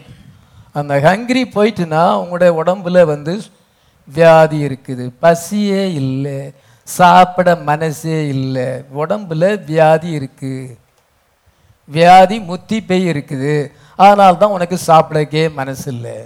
நல்ல சாப்பிட மனசு இருந்துச்சுன்னா உடம்பு ஆரோக்கியம் இருக்குது. இந்த ஆவிக்குரிய பசி இல்லாதவங்க அவங்களுக்கு நோய் கொண்டவர்களாக இருக்கிறார்கள், ஆவிக்குரிய நோய் கொண்டவர்களாக இருக்கிறார்கள். அவங்களுக்கு பசி ஏற்பட்டது. இயேசு கிறிஸ்து பிரசங்கம் பண்ணும் பொழுது அந்த 70 பேர் பின்வாங்கி போயிட்டாங்க. இது கடினமான உபதேசம். அவர் அற்புதங்களை செய்கிறார், அடையாளங்களை செய்கிறார். அப்பொழுது எல்லாருமே வர்றாங்க, எல்லாம் பைபிள் படி தான் அவர் செய்கிறார். அப்பொழுது எல்லாருமே அவர்கிட்ட வராங்க. அதே போல பெர்னாமுடைய ஃபர்ஸ்ட் கிளைமேக்ஸ் வந்து அவருக்கு one got baptism of the holy ghost, இது எல்லாத்தையுமே அவர் சொல்லும் பொழுது ப்ரீ டெஸ்டினேஷன் சர்பன்ட் சீடு இந்த காரியங்கள் எல்லாம் சொல்லும் பொழுது எக்ஸாக்டா பைபிள். பழத்தை சாப்பிட்டனால பாவம் வந்துச்சுன்னா இன்னொரு பழத்தை கொடுக்கலாமே. இயேசு கிறிஸ்து ஏன் சிலுவையில் போய் ரத்தம் சிந்தணும்? சாபன போதர்கிட்ட கேட்டா கேள்வி கேட்டா அவருக்கு பதில் சொல்ல ஆன்சர் கிடையாது. அந்த பாவம் ரத்த சம்பந்தமான பாவம். அவர் சர்ப்பத்தின் தலையை நசுக்கினார். அது பாவம் வந்து ரத்த சம்பந்தமான பாவமா வந்தனால இயேசு கிறிஸ்து தம்முடைய பரிசுத்தமான ரத்தத்தை சிந்த வேண்டியதாக வந்தது. ஜீவனுக்கு ஜீவன் கொடுக்கப்பட வேண்டும். ஹல்லேலூயா. பழத்துக்கு பழம் தானே கொடுக்கணும். ஒரு பழத்தை சாப்பிட்டா இன்னொரு பழத்தை கொடுத்தா சரியா போயிடும். ஆனா இயேசு கிறிஸ்து ஏன் ரத்தத்தை சிந்தணும்? இதெல்லாம் வந்து பைபிள் படி கரெக்டா இருக்கு பெண்ணான்னு சொன்னது. சாபனங்கள் வந்து பைபிள் படி ரைட் இல்லை, அதனால தான் நம்ம அதை விட்டு வெளியே வந்திருக்கிறோம். பெண்ணாமுக்கு எக்ஸைட்மெண்ட் வருகிறது என்னென்றால் நான் சொல்றது எல்லாமே பைபிள் படி இருக்கு, ஒன்னும் பைபிளை விட்டு விலகல. இந்த சந்தோஷம் இருக்கிறது. அவர் எக்ஸைட்மெண்ட்ல இருக்கிறார். ஜனங்களுக்கு சரீரப்பரமான பசி ஏற்பட்டு விட்டது. அந்த 70 பேர் ஆண்டவர் நியமிக்கிறார். அவங்க சொல்றாங்க இது கடினமான உபதேசம். யோவான் 6:60 வாசிக்கலாம். அவருடைய சீஷரில் அநேகர் இவைகளை கேட்டபொழுது இது கடினமான உபதேசம், யார் இதை கேட்பார்கள்? இது கடினமான உபதேசம் என்று சொல்லுகிறார்கள். அந்த 70 பேர் அவரோடு கூட நடக்கவில்லை. அவங்களுக்கு சரீரப்பரமான பசி ஏற்பட்டு விட்டது, விலகி போயிட்டாங்க. அப்பொழுது சீசர்களை பார்த்து சொல்லுகிறார், நீங்களும் போய்விட மனதா இருந்தால் போங்க. இது வந்து நான் செகண்ட் கிளைமேக்ஸ்ல வர்றேன். இந்த செகண்ட் கிளைமேக்ஸ்ல நீங்க வர முடிஞ்சா வாங்க. It is the opening of the word. ஹalleluya. Second climax opening of the word. First climax healing and prophecy. இவ்வளவு நாள் பிறகு ஹீலிங் கொடுத்தாரு, ப்ராபசி பண்ணாரு. வாங்க பேசிக் டாக்ட்ரின் அப்போஸ்தலிக் டாக்ட்ரினை கொண்டு வந்தார். பிள்ளைகளுடைய விசுவாசத்தை அப்போஸ்தல உபதேசத்துக்கு திருப்பினார். அதுதான் ஃபர்ஸ்ட் கிளைமேக்ஸ். எலியா வந்து அவன் வந்து பிள்ளையுடைய இருத்தை அவருடைய பிதாக்களுக்கு திரும்புவான். அந்த பிதாக்களுடைய விசுவாசம் என்னன்னா அப்போஸ்தல உபதேசம். மல்கியா 4:5-6 வாசிக்கலாம். இதோ கர்த்தருடைய பெரிதும் பயங்கரமான நாள் வருகிறதுக்கு முன்னே நான் உங்களுக்கு எலியா தீர்க்கதரிசியை அனுப்புகிறேன். நான் வந்து பூமியை சங்காரத்தால் அடிக்காதபடிக்கு அவன் பிதாக்களுடைய இருதயத்தை பிள்ளைகளிடத்திற்கும் பிள்ளைகளுடைய இருதயத்தை பிதாக்களுடைய அவருடைய பிதாக்கள் நம்முடைய விசுவாசத்தை எலெக்ட் பீப்புளுடைய விசுவாசத்தை நம்ம ஆதி பெந்தேகோஸ் உபதேசத்துக்கு திருப்புவது. ஹalleluya. மாடர்ன் பெந்தேகோஸ் அல்ல, ஆதி பெந்தேகோஸ், ஏர்லி பெந்தேகோஸ்டல் சர்ச். அதுதான் அவருடைய ஃபர்ஸ்ட் கிளைமேக்ஸ். ஃபர்ஸ்ட் கிளைமேக்ஸ்னா என்னது? ஹீலிங், ப்ராஃபசி, அதன் பின்பு apostolic faith, restoration of the word, வார்த்தையை திருப்பி கொண்டு வருது. இதெல்லாம் அந்த ஃபர்ஸ்ட் கிளைமேக்ஸில் பெண்ணா என்ஜாய் பண்றார், ஜனங்களும் என்ஜாய் பண்றாங்க. ஆனால் வயிறு பசி எடுத்து விட்டது. இதனால அவங்க தொடர்ந்து கேட்க முடியல. நில்லுங்க நில்லுங்க, கொஞ்சம் வெயிட் பண்ணுங்க. நான் என்னுடைய பிரசங்கத்தில் உச்சக்கட்ட ஃபர்ஸ்ட் கிளைமேக்ஸ் தான் வந்திருக்கேன், நான் செகண்ட் கிளைமேக்ஸ் போகணும். அதுக்குள்ள நீங்க போறீங்களே, இதோ ஈவினிங் வருவாங்களா? வந்த மாதிரி தெரியல. அனதர் கிளைமேக்ஸ் இருக்கிறது, செகண்ட் கிளைமேக்ஸ் அங்க இருக்கிறது. அவர் சூரியனில் நின்று பிரசங்கம் பண்ணுகிறார், அவ்விதமாக தரிசனம் காண்கிறார். சூரியன் வந்து ஜீசஸ் கிரைஸ்ட் அடையாளமா இருக்குது. ஹalleluya. அதனால பாருங்க 7 சபை காலங்கள் 3 ஏஜ். எபேசு, ஸ்மிர்னா, பெர்கமு, தியத்தீரா, சர்தை, பிலதெல்பியா எல்லாம் 3. ஆனா இப்பொழுது வந்து லவோதிக்கா விட்டுட்டு இப்ப என்ன ஆச்சுன்னா சீல்ஸ் ஓபன் ஆகுது. ஹalleluya. இதை சொல்லி 5 மாசத்துல சீல் ஓபன் ஆகுது. 7 ஏஞ்சல்ஸ் அங்க வருகிறாங்க. பிரதர் பெனாம் அங்க எடுத்துக்கொள்றாங்க. Go to Jeffersonville the 7 mysteries of 7 seal will be revealed என்று சொல்லப்படும் பொழுது அவர் 7 முத்திரைகளின் ரகசியத்தை அங்க வெளிப்படுத்தும் பொழுது the coming of the Lord, அதான் 7ஆம் முத்திரை. அந்த கர்த்தர் இறங்கி வந்தார். 7ஆம் தூதனுக்கு அவர் முத்திரைகளின் ரகசியத்தை வெளிப்படுத்தினார். அந்த 7 சீலை பிலீவ் பண்ணா பைபிளை பொறுத்தவே முடியாது. இந்த மெசேஜில் இருக்கவங்க நிறைய பேர் 7 சீலை பிலீவ் பண்றதில்ல. அவங்களும் அவனுடைய செய்திலாம் குறைவான செய்தி, அவங்களுக்கு சொன்னாலும் புரிவதில்லை. அவங்களுடைய மெசேஜ் குறைவான செய்தி. அவங்க செகண்ட் கிளைமேக்ஸுக்கு வரல, ஃபர்ஸ்ட் கிளைமேக்ஸ்லாம் இருக்கிறாங்க. இன்னைக்கு நீங்களும் நானும் செகண்ட் கிளைமேக்ஸ்க்கு வந்திருக்கிறோம். ஹalleluya. முத்திரையில திறந்து கொஞ்ச நாள் தான் அவர் பிரசங்கம் பண்ணினார், ஒரு சில வருஷங்கள் தான் போதித்தார். அதுக்கு பிறகு ஆண்டவர் அவரை காட்சி விட்டு எடுத்து விட்டார். இப்பொழுது நம்ம செகண்ட் கிளைமேக்ஸ்ல இருக்கிறோம். ஹல்லேலூயா. நம்ம இப்போ சபை காலத்துல இல்லை, நம்ம மூன்ல இல்லை. மினிஸ்ட்ரி வந்து மூன்ல இருந்து சன்னுக்கு வந்து விட்டது. ஹல்லேலூயா. இப்போ சன் ஆஃப் மேன் மினிஸ்ட்ரி வந்திருக்கு, ஃபுல்னஸ் ஆஃப் வேர்ட் வந்திருக்கிறது. இது குறைவான செய்தி. எப்படி நியாயப்பிரமாணத்துக்கு பிறகு ஜீசஸ் வந்தாரோ, அது ஜீசஸ் வருவதுக்கும்னா ஒரு முன்னோடி வர வேண்டும், Elijah and son of man. அதே போலதான் இப்பொழுது இது என்ன சொன்னால் அங்க பெந்தெகோஸ்தே நாள்ல ஆரம்பிச்சது, செகண்ட் ஆடாம்ல ஆரம்பித்து அதன் பின்பு எலைஜா வர வேண்டும், எலைஜாக்கு பிறகு சன் ஆஃப் மேன் மினிஸ்ட்ரி வர வேண்டும். பழைய ஏற்பாடு எப்படியோ அதுதான் புதிய ஏற்பாடு. இந்த பேட்டர்ன் கரெக்டா இருக்கு. அது ஃபர்ஸ்ட் ஆடாம்ல ஆரம்பிச்சு அதுக்கு பிறகு அது என்னன்னா எலைஜா மினிஸ்ட்ரி வரணும், அதுக்கு பிறகு சன் ஆஃப் மேன் மினிஸ்ட்ரி வரணும். இது செகண்ட் ஆடம் ஜீசஸ்ல ஸ்டார்ட் பண்ணி அதன் பின்பு கொஞ்சம் முடிவில் ஒரு எலைஜா வர்றாரு, இது அதன் பின்பு சன் ஆஃப் மேன் மினிஸ்ட்ரி வருது. இப்பொழுது மூணுல இருந்து சன்னுக்கு ட்ரான்ஸ்ஃபர் ஆயிட்டு பெனாம ஆண்டவர் ரெப்ரசன்டேட்டிவா வைத்திருக்கிறார், ஒரு சானாபதியா வைத்து இதை மனுஷகுமாரனுடைய ஊழியா அவர் மூலமாய் வந்தது. இப்பொழுது ஃபுல்னஸ் ஆஃப் வேர்ட் வந்து இப்பொழுது ஒரிஜினல் லைட் உங்க மேல பிரகாசிக்கும். நீங்க மூன் வெளிச்சத்துல இல்லை, நீங்க சன் வெளிச்சத்துல இருக்கிறீங்க. ஹல்லேலூயா. அதனால செகண்ட் கிளைமேக்ஸ் வந்து ஃபுல்னஸ் ஆஃப் வேர்ட். ஹல்லேலூயா. அது பரிபூர்ணமான வார்த்தையாக இருக்கிறது. ஹல்லேலூயா. நம்ம இன்னைக்கு செகண்ட் கிளைமேக்ஸ்ல வந்திருக்கிறோம். நம்ம வயிறு பசி எடுத்து நம்ம எழும்பி போகல, நம்ம செகண்ட் கிளைமேக்ஸை நம்ம கேட்கிறோம். ஹல்லேலூயா. இன்னொரு தரிசனம் இருக்கிறது. இந்த தரிசனங்கள் எல்லாமே சரியா இருக்கு, உன்னோட ஒன்று சம்பந்தப்பட்டிருக்கு. அதனால இந்த தரிசனத்தை நீங்க கவனிக்க வேண்டும். இந்த தரிசனம் அடுத்தது வந்து ஜூனியர் ஜாக்சன்.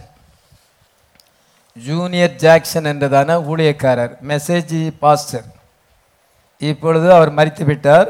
அந்த ஊழியத்தை வேற ஒரு பாஸ்டர் நடத்துகிறார்.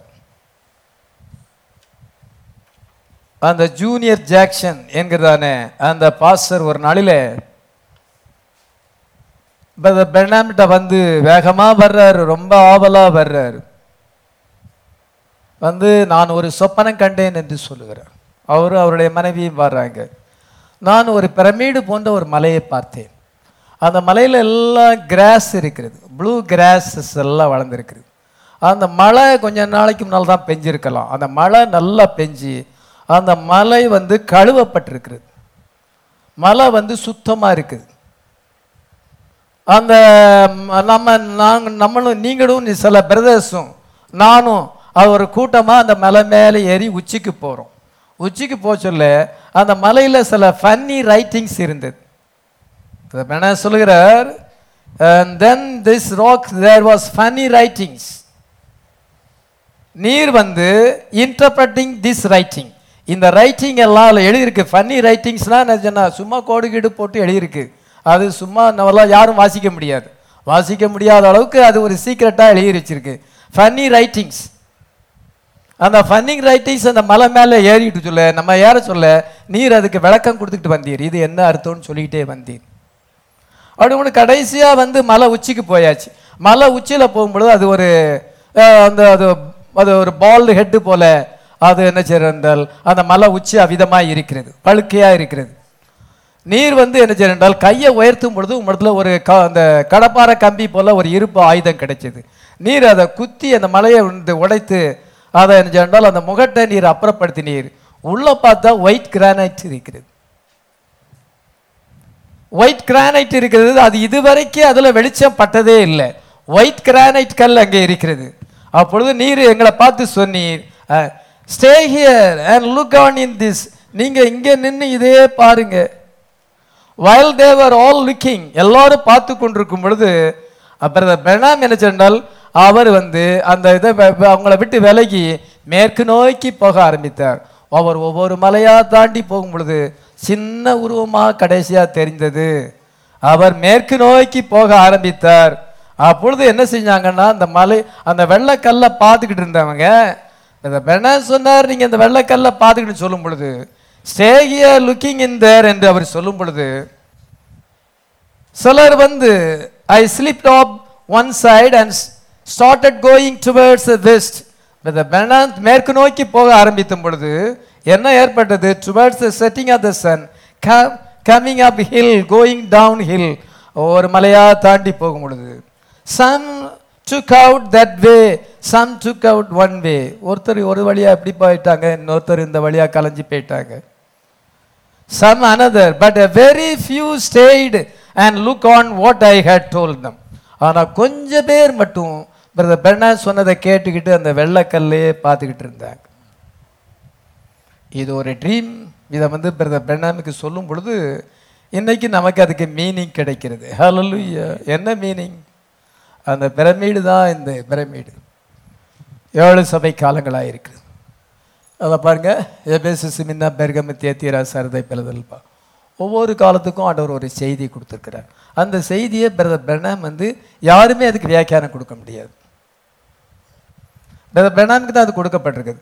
அவர் அதுக்கு வியாக்கியானம் கொடுத்துக்கிட்டு வர்றாரு. இது எப்பொழுது நடந்தது? 1960 நடந்தது. அதுதான் 3 ஏஜ். அப்போ அதான் 7 சபை காலங்கள். அதனால அந்த அந்த ஃபன்னி ரைட்டிங்ஸ் எழுதியிருக்குது. மலை அடிவாரத்துலேருந்து மேலே வரைக்கும் எழுதியிருக்கு. அதுக்கெல்லாம் நீர் விளக்கம் கொடுத்துட்டு கொண்டு வருகிறீர். அதான் 7 சபை காலங்கள், 3 ஏஜ். பிரதர் 3ல் இருக்கிறார். இப்பொழுது அவர் 7 சபை காலங்களை போதிக்கிறார். இப்பொழுது என்ன மேலே உச்சிக்கு வந்துட்டார். ஹல்லேலூயா. தலைக்கல்லின் காலத்துக்கு வரும் பொழுது அந்த நீங்க இதை பார்த்துக்கிட்டே இருங்க. 7 சீல். ஹல்லேலூயா. அன்ரிட்டன் வேர்டு, வெளிச்சம் இதன் மேல் இன்னை நாள் வரைக்கும் பிரகாசிக்கவில்லை. இது வரைக்கும் அதுக்கு விளக்கம் இல்லை. இப்பொழுதுதான் அந்த 7 சீல் மிஸ்ட்ரி நமக்கு வெளிப்பட்டிருக்கிறது. ஹல்லேலூயா. இதையே நீங்க பார்த்துக்கிட்டு இருங்க. அவர் மேற்கு நோக்கி போறாருன்னா ஆண்டவர் அவரை எடுத்துக்கொண்டார். ஹல்லேலூயா. அவர் அந்த இன்டர்பிரட்டேஷன் பெற்றுக்கொள்ளும்படியாக போய்விட்டார். நீங்க இதே பாருங்கன்னு சொல்லும் பொழுது சிலர் கொஞ்சம் இப்படி போயிட்டாங்க, அப்படி போயிட்டாங்க. பிரதர் பெர்னார்ட் இல்லை, அதனால போயிட்டாங்க. ஆண்டவர் பிரதர் பெர்னார்ட் காட்சி விட்டு எடுத்துட்டார். இப்ப சிலர் இங்கேயும் சிலர் அங்கேயும் போறாங்க. வார்த்தையில நிலைச்சிருக்கிறது இல்லை. சாபன சபைகள் வீழ்ச்சி அடைந்து விட்டது, லவோதிக்கேயா மாறிவிட்டது.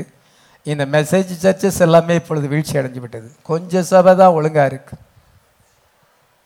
அதுலேயும் சின்சியரா இருக்கிற பிலீவர்ஸ் குறையா இருக்கிறாங்க. இது மாதிரி கொஞ்சம் பேர் தான், ஃபியூ பீப்புள் தான் இன்னைக்கு அதை பார்த்துக்கிட்டு இருக்கிறாங்க. பார்த்தீங்களா? அந்த தரிசனத்துக்கு இது அங்கே எல்லாரும் வயிறு பசியில போயிட்டாங்க. உலக ஆசை. இதனால இங்க உபதேசம் கடினமா இருக்குது. இதுல நம்ம ஸ்டாண்ட் பண்ண முடியாது. மேரேஜின்னு வரும்பொழுது ஸ்டாண்ட் பண்ண கஷ்டம். விசுவாசம் இருந்தா நடக்கும். விசுவாசம் இல்லாதவங்க நிலைச்சு நிற்க முடியாது. சின்ன பிள்ளைகளா இருந்துச்சுல அங்கிள் ஆண்டின்னு சொல்லுவாங்க. ஆனா பெருசா மேரேஜ் வரும்பொழுது ஸ்டாண்ட் பண்ண முடியுமா? முடியாது. உலக ஆசை வந்தா இந்த செயல நிலைச்சு நிற்க முடியுமா? உலகத்துக்கு ஒத்த ட்ரெஸ் போட்டோம்னா நிலைச்சு நிற்க முடியுமா? முடியாது. கொஞ்சம் பேர் தான் அதை பார்த்துக்கிட்டே இருக்கிறாங்க. அதே போல செகண்ட் கிளைமேக்ஸ்ல எல்லாரும் இருக்க போறதில்ல. ஃபர்ஸ்ட் கிளைமேக்ஸ்ல பிரதர் பெர்னார்டோடு எல்லாரும் இருந்தாங்க. Second climax opening of the word வரும் பொழுது இது எல்லாரும் போக ஆரம்பிச்சாங்க. அற்புதங்கள் நடந்தது. அவர் இதயத்தின் ரகசியத்தை வெளிப்படுத்தினார். அவர் மூல உபதேசங்கள் எல்லாம் கொண்டு வந்தார். அப்பொழுது எல்லாரும் அவரை கூப்பிட்டாங்க, இருந்தாங்க. ஆனா ஓப்பனிங் ஆஃப் த சீல் பிறகு செகண்ட் கிளைமேக்ஸ் வரும் பொழுது எல்லாராலும் ஸ்டாண்ட் பண்ண முடியல. ஹல்லேலூயா.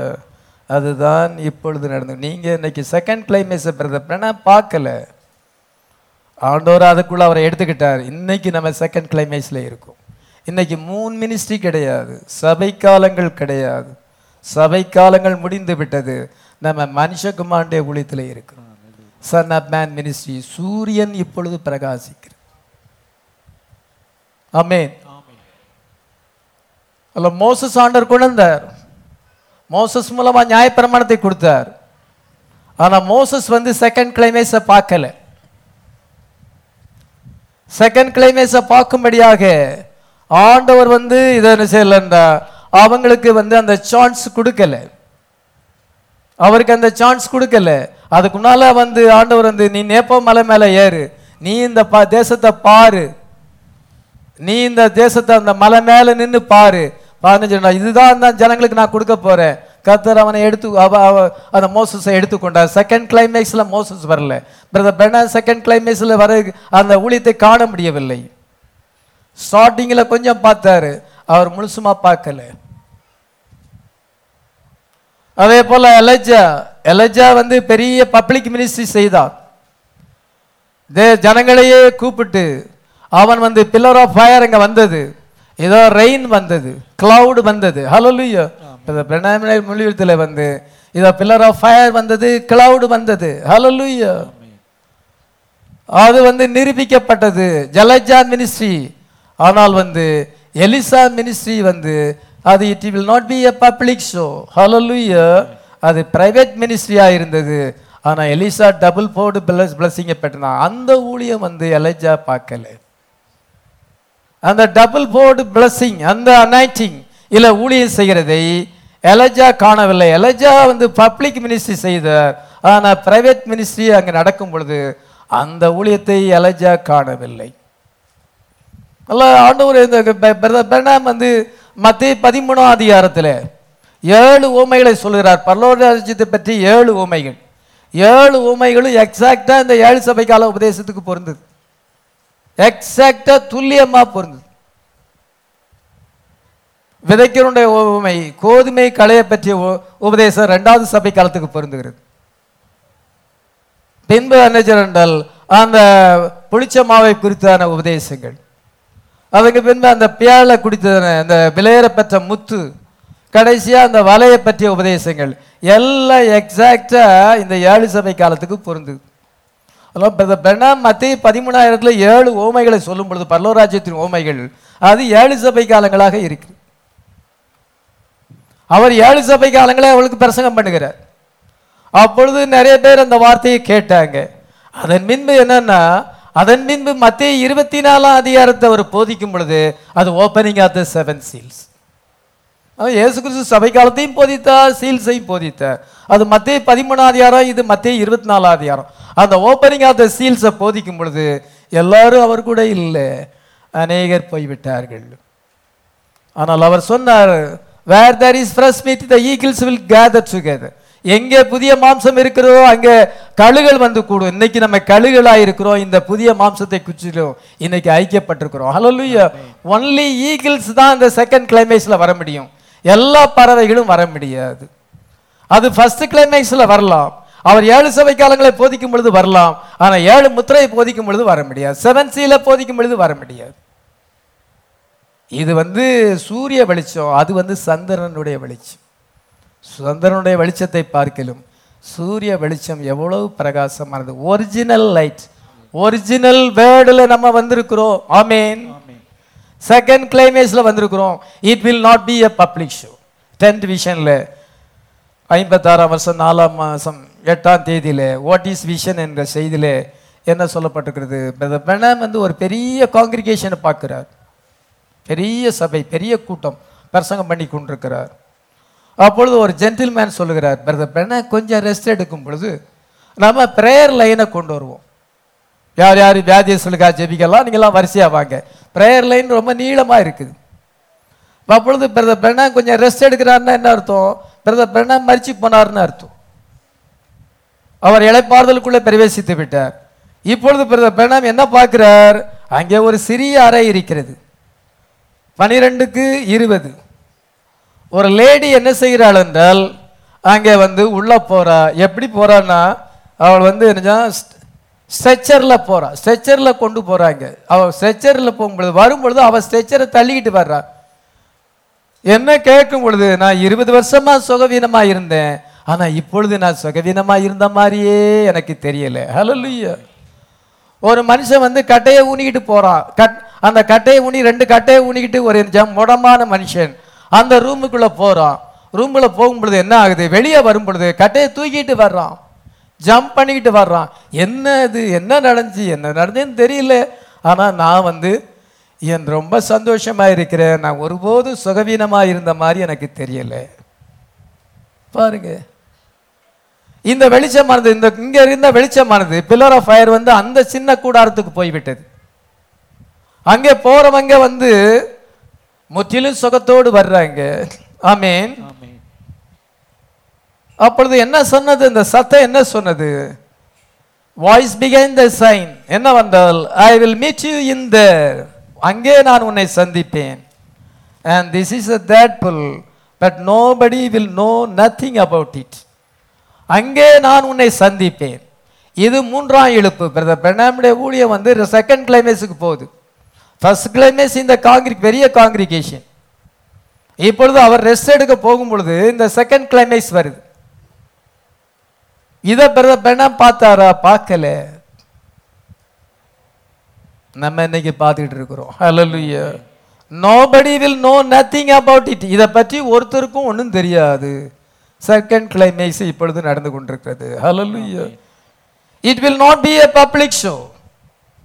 சொல்றார், I don't understand why is in there. இது அது என்னன்னு எனக்கே தெரியலங்கிறார். I don't understand going into the closet like that.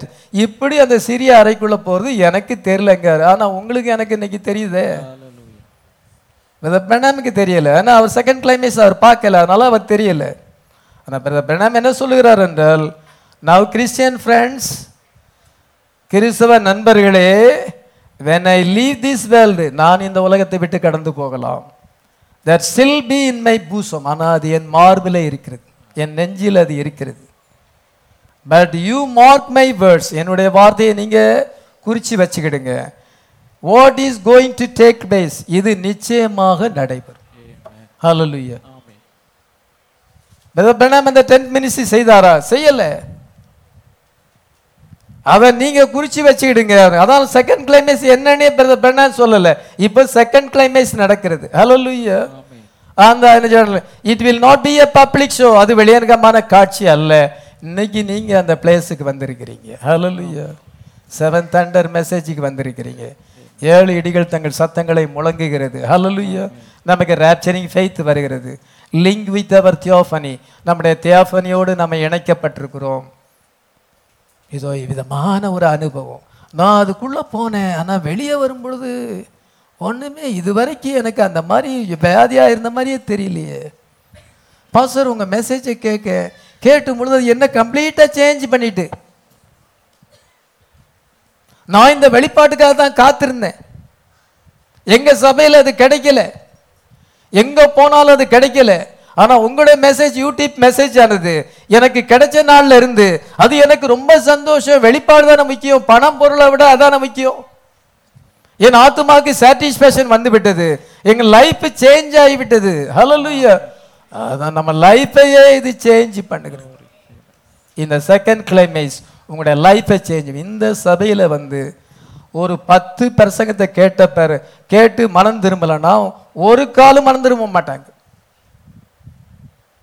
ஷேரா சொல்றேன், இந்த பிரசங்கத்தை கேட்டு 10 பிரசங்கத்தை கேட்டு மனம் திரும்பாதவங்க திருப்பி அவங்க மனம் திரும்புவான்னு எதிர்பார்க்க முடியாது. இல்லை மனம் திரும்புவோம் பாஸ்டர், மனம் திரும்புவாங்க, நாங்கள் எதிர்பார்க்கிறோம், நாங்கள் காத்திருக்கிறோம், முடியாது. இது ஃபுல்னஸ் ஆஃப் வேர்ட். இது செகண்ட் கிளைமேக்ஸ். இந்த செகண்ட் கிளைமேக்ஸ் பிரசங்கத்தை கேட்டும் தன்னுடைய கெட்ட பழக்க வழக்குகளையும் தீய பழக்கங்களை விட்டு மனம் திரும்பாத மனுஷன் மனம் திரும்ப மாட்டார். ஒரு காலம் மனம் திரும்ப மாட்டார். இது ஒரு மெசேஜே அவங்கள டச் பண்ணும், ஒரு பிரசங்கத்தையுமே டச் பண்ணும். அவங்களுக்கு உயிர் வரல, அவங்க உயிர் மீட்சி அடையலைன்னா எப்படி அவங்க ராப்சர்ல பங்கு பெறுவாங்க? இந்த செகண்ட் கிளைமேக்ஸ்க்கு வராம ராப்சர்ல பங்கு பெற முடியாது. அதுக்குதான் வந்து செகண்ட் கிளைமேக்ஸ் ஃபர்ஸ்ட் கிளைமேக்ஸை விட முக்கியமானது. செகண்ட் கிளைமேக்ஸ் என்னன்னு தெரியல, அவர் சொல்லாம விட்டுட்டு போயிட்டாரு. இப்போ நம்ம சொல்றோம் இது அதை விட மகத்தானது. இது 7th தண்டர் மெசேஜ்.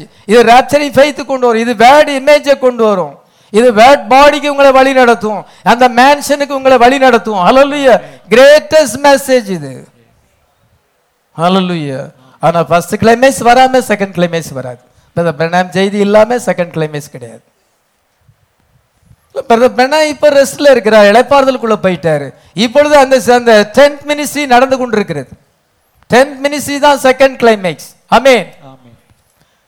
மத்தேயு 13ஆம் அதிகாரத்துல இருந்து மத்தேயு 24ஆம் அதிகாரத்துக்கு நம்ம வந்திருக்கிறோம். மத்தேயு 24ஆம் அதிகாரத்தை எல்லாரும் வரல, 13ஆம் அதிகாரத்தை கேட்டவங்க சபை காலங்களில இருந்தவங்க இன்னைக்கு ஓப்பனிங் ஆஃப் த சீல் வரும் பொழுது அவங்க அப்படியே கலைஞ்சு போறாங்க.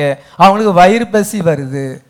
They want biscuit. இதோ அவங்களுக்கு பிஸ்கட் தேவைப்படுது. கடையில் போய் சில குழந்தைகளை வச்சுக்கிட்டு குழந்தை அழுதுச்சுன்னா கடையில் போய் பிஸ்கட் வாங்கி கொடுக்குறவங்க இருக்கிறாங்க. இங்கே வந்த பிறகு நம்ம கடைக்கு போகக்கூடாது, யாராலும் கடைக்கு போகக்கூடாது. நம்ம எங்க வந்திருக்கிறோம்? நமக்கு அந்த பிஸ்கட்டை விட நமக்கு மெசேஜ் மேலானது. ஹல்லேலூயா.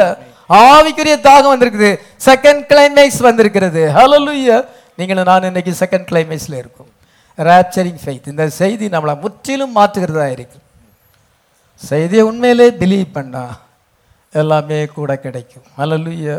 நம்ம அதை நேசித்து அதை பற்றி கொள்வோம் என்றால், நம்ம அதிலே அதே பார்த்து கொண்டு இருப்போம் என்றால், ஐஸ்வர்யம் தானால வரும், பணம் உங்களை தானா தேடி வரும், உங்களுக்கு ஆரோக்கியம் உண்டு. ஹல்லேலூயா. வியாதியிலிருந்து விடுதலை, எல்லாத்திலிருந்து விடுதலை. நீங்க முன்ன போல இருக்க மாட்டீங்க. இப்பொழுது இது மெசேஜ் உங்களை சேஞ்ச் பண்ணுது. ஏன்னா இது காட்ஸ் ப்ரோக்ராம். இது இந்த சூரியனில் நின்று பிரசங்கம் பண்ணது இது காட்ஸ் ப்ரோக்ராம். இதை நான் போதிக்கணும். கண்டிப்பா உங்களுக்கு நான் இதை தெரியப்படுத்தணும். நான் எதையுமே உங்களுக்கு மறைச்சு வைக்க கூடாது. எல்லாத்தையும் இந்த சபையில போதிக்கணும். இது பெர்ஃபெக்டா நமக்கு போதிக்கப்படணும். நீங்க ராப்சர்ல பங்கு பெறணும்னா எல்லா வெளிப்பாடையும் அறிய வேண்டும். மத்த அந்த வெளிப்படுத்தல் 19:17 என்னன்னு உங்களுக்கு தெரிய வேண்டும். அவன் என்ன சொல்லுகிறான், அந்த தூதன் என்ன சொல்லுகிறான்? வெளிப்படுத்தல் 19:17-18 வாசிக்கலாம். பின்பு ஒரு தூதன் சூரியனில் நிற்க கண்டேன். அவன் வானத்தின் மத்தியில் பறக்கிற சகல பறவைகளையும் பார்த்து, நீங்கள் ராஜாக்களின் மாம்சத்தையும் சேனை தலைவரின் மாம்சத்தையும் பலவான்களின் மாம்சத்தையும் குதிரைகளின் மாம்சத்தையும் அவில் மேல் ஏறிகளின் மாம்சத்தையும் சுயாதீனர் அடிமைகள் சிறியோர் பெரியோர் இவர்கள் எல்லாருடைய மாம்சத்தையும் பட்சிக்கும்படிக்கு மகாதேவன் கொடுக்கும் விருந்துக்கு கூடி வாருங்கள் என்று. அவனுடைய மெசேஜ் என்னவென்றால், பறவைகளை பார்த்து நீங்க எல்லாம் கூடி வாங்க. எதுக்காக? ராஜாக்களின் மாம்சத்தையும் சேனை தலைவருடைய மாம்சத்தையும் பலவான்கள் மாம்சத்தையும் குதிரைகளின் மாம்சத்தையும் அவைகளின் மேல் ஏறியிருக்கும் மாம்சம் சுயாதீனர் அடிமைகள் சிறியோர் பெரியோர் எல்லாருடைய மாம்சத்தையும் புசிப்பதற்கு கூடி பாருங்கள். அந்த சூரியனின் மேல் நின்று ஒரு தூதன் பிரசங்கம் பண்ணுகிறான். அந்த பிரசங்கத்தை ரிஜெக்ட் பண்ணவங்க மேலே இந்த ஃபால்ஸு இந்த பீஸ்ட்லாம் வரும். எதனால அவங்க மேலே, அவங்க மாம்சத்தின் மேலே பறவைகள் வருது?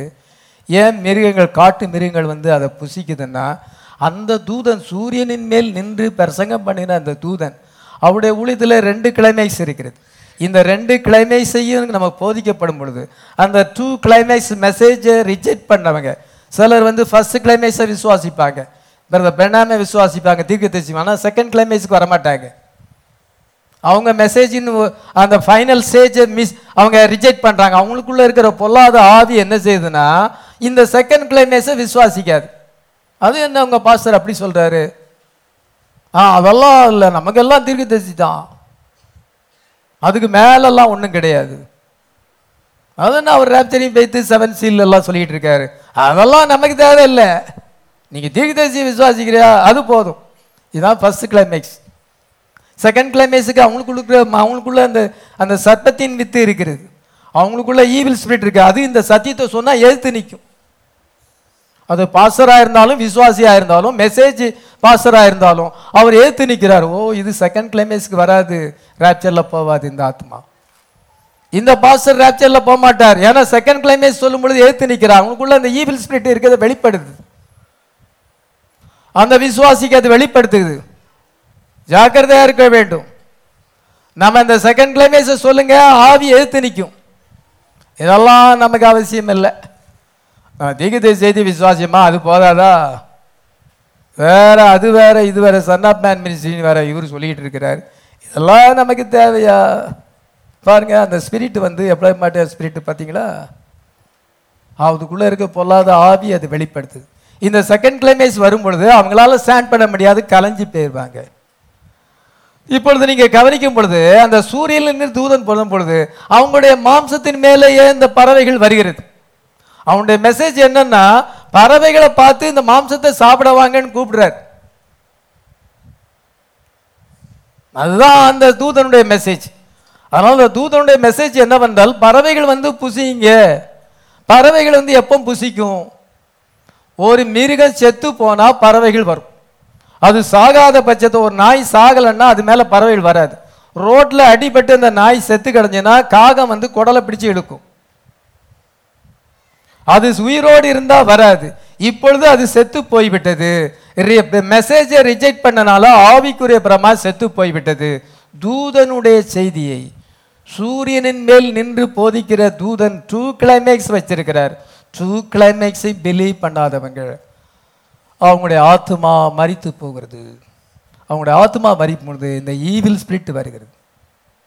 இந்த ஆகாயத்து பறவைகள்னு சொல்லும் பொழுது ஈவில் ஸ்பிரிட்டு, துஷ்ட மிருகங்கள், காட்டு மிருகங்கள் அவங்க மேலே வந்து அந்த மாம்சத்தை மொச்சி கொள்ளுகிறது. அவங்க மேலே ஈவில் ஸ்பிரிட் அனாயிண்டிங் வருகிறது.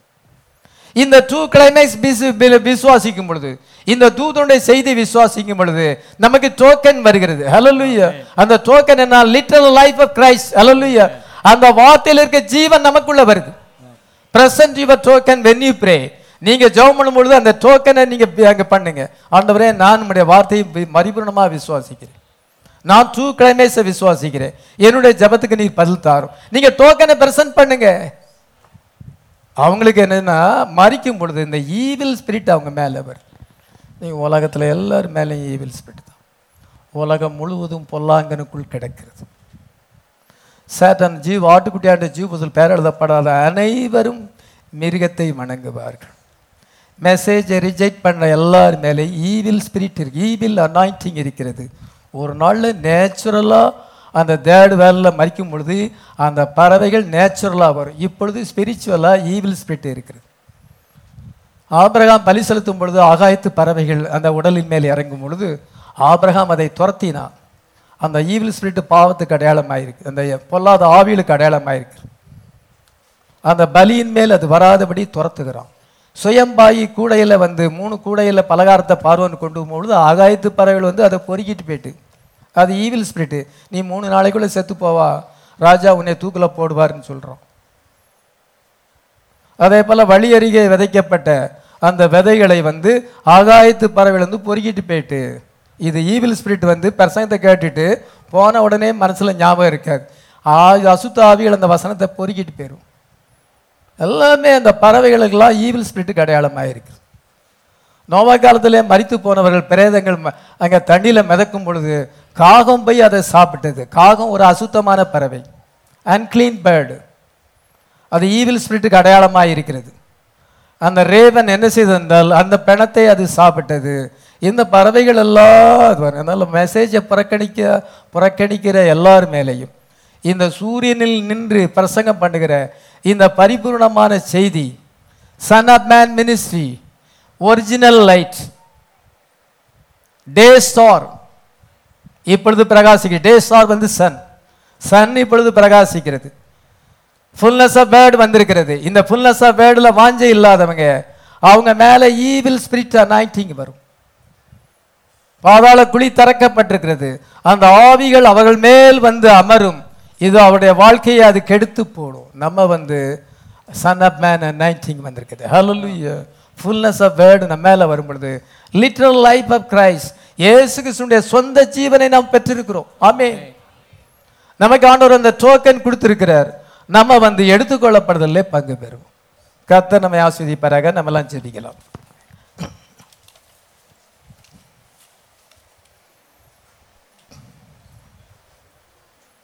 எல்லாரும் கர்த்தருடைய வார்த்தையை கேட்டோம். எலைஜா மெசேஜை புறக்கணித்த ஆகாப் ஜேசபேல் மேலே நாய்கள் வந்தது. ஆகாபின் ரத்தத்தை நாய்கள் நக்கினது. ஏசபேலுடைய மாம்சத்தை நாய்கள் சாப்பிட்டது. ஏனென்றால் அவங்க எலைஜா மெசேஜை புறக்கணித்தார்கள். அதே போல் இன்னைக்கு எலைஜா மெசேஜ் 2 கிளைமேக்ஸ் இருக்கிறது. இந்த மெசேஜை புறக்கணிக்கிற மேலே அசுத்தமான பறவைகள், அசுத்தமான மிருகங்கள் அவங்க மேலே வரும். ஈவில் ஸ்பிரிட் அவங்க மேலே வரும்.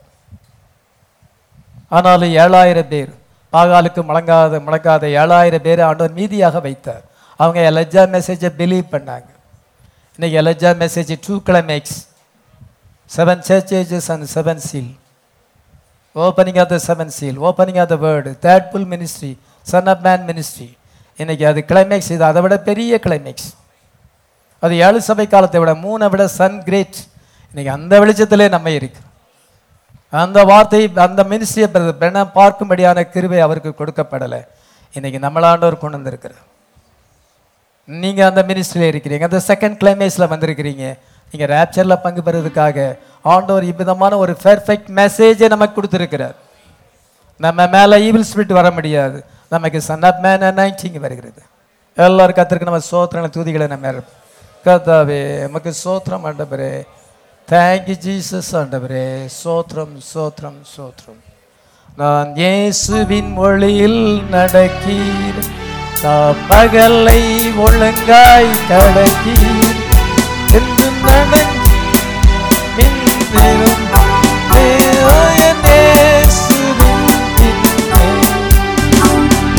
நடக்கிறேன் ரட்சகருடன் கடக்கிறேன் கரம் பிடித்து பிழைப்பாயிருந்து ஜெயம் கண்டனை ஒளியில் நடக்கிறேன். எங்களை நேசிக்கிற பரலோக பிதாவே, நேரமட்டுமாக உடைய வார்த்தையை நாங்கள் காமித்தோம். அந்த சூரியனின் மேல் நின்ற தூதன் யார்? அது என்ன ஊழியம்? அந்த செகண்ட் கிளைமேக்ஸ் என்ன என்பதை இப்பொழுது நாங்கள் அதை தியானிக்கத்தக்கதாக எங்களுக்கு கிருபை தந்ததுக்காக ஸ்தோத்திரம். எங்களை அந்த மகத்தான ஒளித்திலே கொண்டு வந்திருக்கிறோம். நாங்கள் சந்திரனுடைய வெளிச்சத்தில் இல்லை. மூன் இப்பொழுது சன் மினிஸ்ட்ரியாக மாறி இருக்கு. நாங்கள் சன் மினிஸ்ட்ரியில் இருக்கிறோம். ஒரிஜினல் லைட் எங்கள் மேலே பிரகாசி. எங்களை நீர் அவ்விதமான ஸ்தானத்துக்கு கொண்டு வந்திருக்கிறீர். இது ஒரு final ministry, final voice to the final generation. இதமான ஒரு உச்சக்கட்டத்துக்கு கொண்டு வந்திருக்கிறோம். ரெண்டாவது உச்சக்கட்டத்திலே நாங்கள் இருக்கிறோம். முதல் உச்சக்கட்டத்திலேயும் நாங்கள் இருக்கிறோம், அது எங்களுக்கு தெரியும். நாங்கள் முதல் உச்சக்கட்டத்திலிருந்து இப்பொழுது ரெண்டாம் உச்சக்கட்டத்தில் இருக்கிறோம். இந்த ரெண்டாவது உச்சக்கட்டத்தில் அநேகர் வரவில்லை. அவங்களுக்கு வயிறு பசி ஏற்பட்டு விட்டது, அதனால கலைந்து போய்விட்டார்கள். எங்களை நீர் நாங்கள் அந்த அந்த வெள்ளக்கல்லை பார்க்கும்படியாக சொல்லி அந்த ஒயிட் கிரானைட்டை நாங்கள் பார்த்து கொண்டே இருக்கிறோம். அநேகர் அங்குமிங்கு விலகினாலும் நாங்கள் பார்த்து கொண்டிருக்கிறோம். எல்லாராலும் ஸ்டாண்ட் பண்ண முடியாது. நீங்களும் போய்விட மனதாக இருந்தால் நீங்களும் போய்விடலாம் என்று நீருடைய சீசர்களை பார்த்து சொன்னீர். ஆண்டவரே, நாங்கள் யார் இடத்துல போவோம்? நித்திய ஜீவ வசனங்கள் மனதில் உண்டே. பகாலுக்கு முழங்காத 7000 பேர் நான் மீதியாக வைத்தேன். நான் ஒருத்தன் மாத்திரம்தான் இருக்கிறேன், ஆனால் அநேகர் இல்லை என்று சொல்லும் பொழுது ஆண்டவரே நீர் வைத்திருக்கிறீர். அந்த ஆத்துமாக்களை இப்பொழுது நீர் கூட்டி சேர்ப்பீராக. இந்த சபையிலே நீர் கூட்டி சேர்ப்பீராக. இந்த வார்த்தையை சுற்றில ஐக்கியப்பட கூட்டி சேர்ப்பீராக. கர்த்தருடைய தூதனானவர் நீர் அவங்க போயிட்டா நீ கவலைப்படாத, டோன்ட் வரி. அதற்கு நியமிக்கப்பட்டவங்க தான் இருக்க முடியும். அவங்க மேல ஈவில் ஸ்பிரிட் வரும். ஆகாயத்து பறவைகள் அவங்க மேல மாம்சத்தை வந்து பூசி அவங்க மேல வந்து அதை அமர்ந்து புசிக்கும். ஈவில் அனாயிண்டிங் அவங்க மேல இருக்கும். ஏனென்றால் வார்த்தையை புறக்கணித்திருக்கிறார்கள். கர்த்தாவே, இந்த சபையார் அனைவரையும் பாதுகாத்துக்கணும். அந்த வார்த்தையை கேட்கிற எல்லாரையும் பாதுகாத்துக்கணும். கடைசி நேரத்திலே ஆண்டவரே, நாங்கள் ஆண்டவரே விலகாதபடி நாங்கள் அதையே நோக்கி பார்த்து கொண்டிருக்கிறேன். இந்த ரெண்டாவது உச்சக்கட்டத்திலே நாங்கள் நிலைத்திருக்கத்தக்கதாக இந்த செகண்ட் கிளைமேக்ஸிலே நாங்கள் நிலைத்திருக்க இயேசுவே நீர் தாமே எல்லாருக்கும் கிருபை தருவீராக. நாங்கள் இந்த வார்த்தையை நேசிக்கும் பொழுது எங்களுக்கு சுகம், எங்களுக்கு ஐஸ்வர்யம் எல்லாமே அடங்கி இருக்கிறது. நாங்கள் இந்த வார்த்தையை புறக்கணித்தால் எங்கள் மேல சாபங்கள் வரும். நாங்கள் உபத்திர காலத்தில் பிரவேசிக்க வேண்டியதாக வரும். சோதனைகள் வரும். நாங்கள் இதை பார்த்து கொண்டிருந்தால் எங்களுக்கு ஜெயம் வரும். லைஃப் ஆஃப் கிரைஸ்ட் எங்களுக்கு வரும். லிட்டரல் லைஃப் ஆஃப் கிரைஸ்ட் அந்த டோக்கனை நாங்கள் பெறுவோம். நேரத்தில் வசனத்தை கேட்ட அனைவரையும் ஆசீர்வதிப்பீராக. இந்த ராத்திரியில் எங்களோடு கூட இருப்பீராக. இந்த வாரத்தில் நடக்கிற எல்லா ப்ரோக்ராம்ஸ்லையும் உங்களுடைய மகிமையின் பிரசன்னம் இருக்கட்டும். உங்களுடைய ஆவியின் வழி நடத்தல் இருக்கட்டும். எல்லா ஊழியத்தையும் நீர் பொறுப்படுத்திக் கொள்ளும். ஆசீர்வதியும் உங்களுடைய பிள்ளைகளை பாதுகாத்துக் கொள்ளும். இயேசு கிறிஸ்துவின் நாமத்திலே வேண்டிக் கொள்ளும். ஆமென்.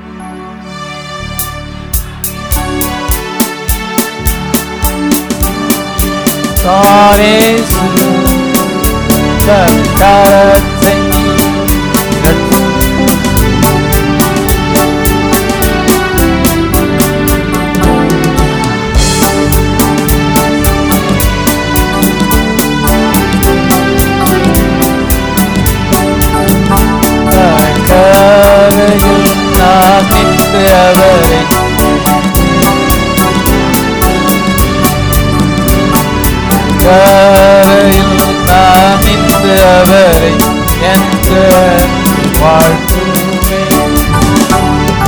தேவனுக்கு மகிமை எடுத்தாரே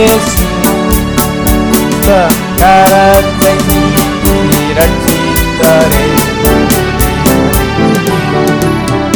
கர்த்தர் தாமே உங்கள் எல்லாரையும் ஆசீர்வதிப்பாராக. ஆமென்.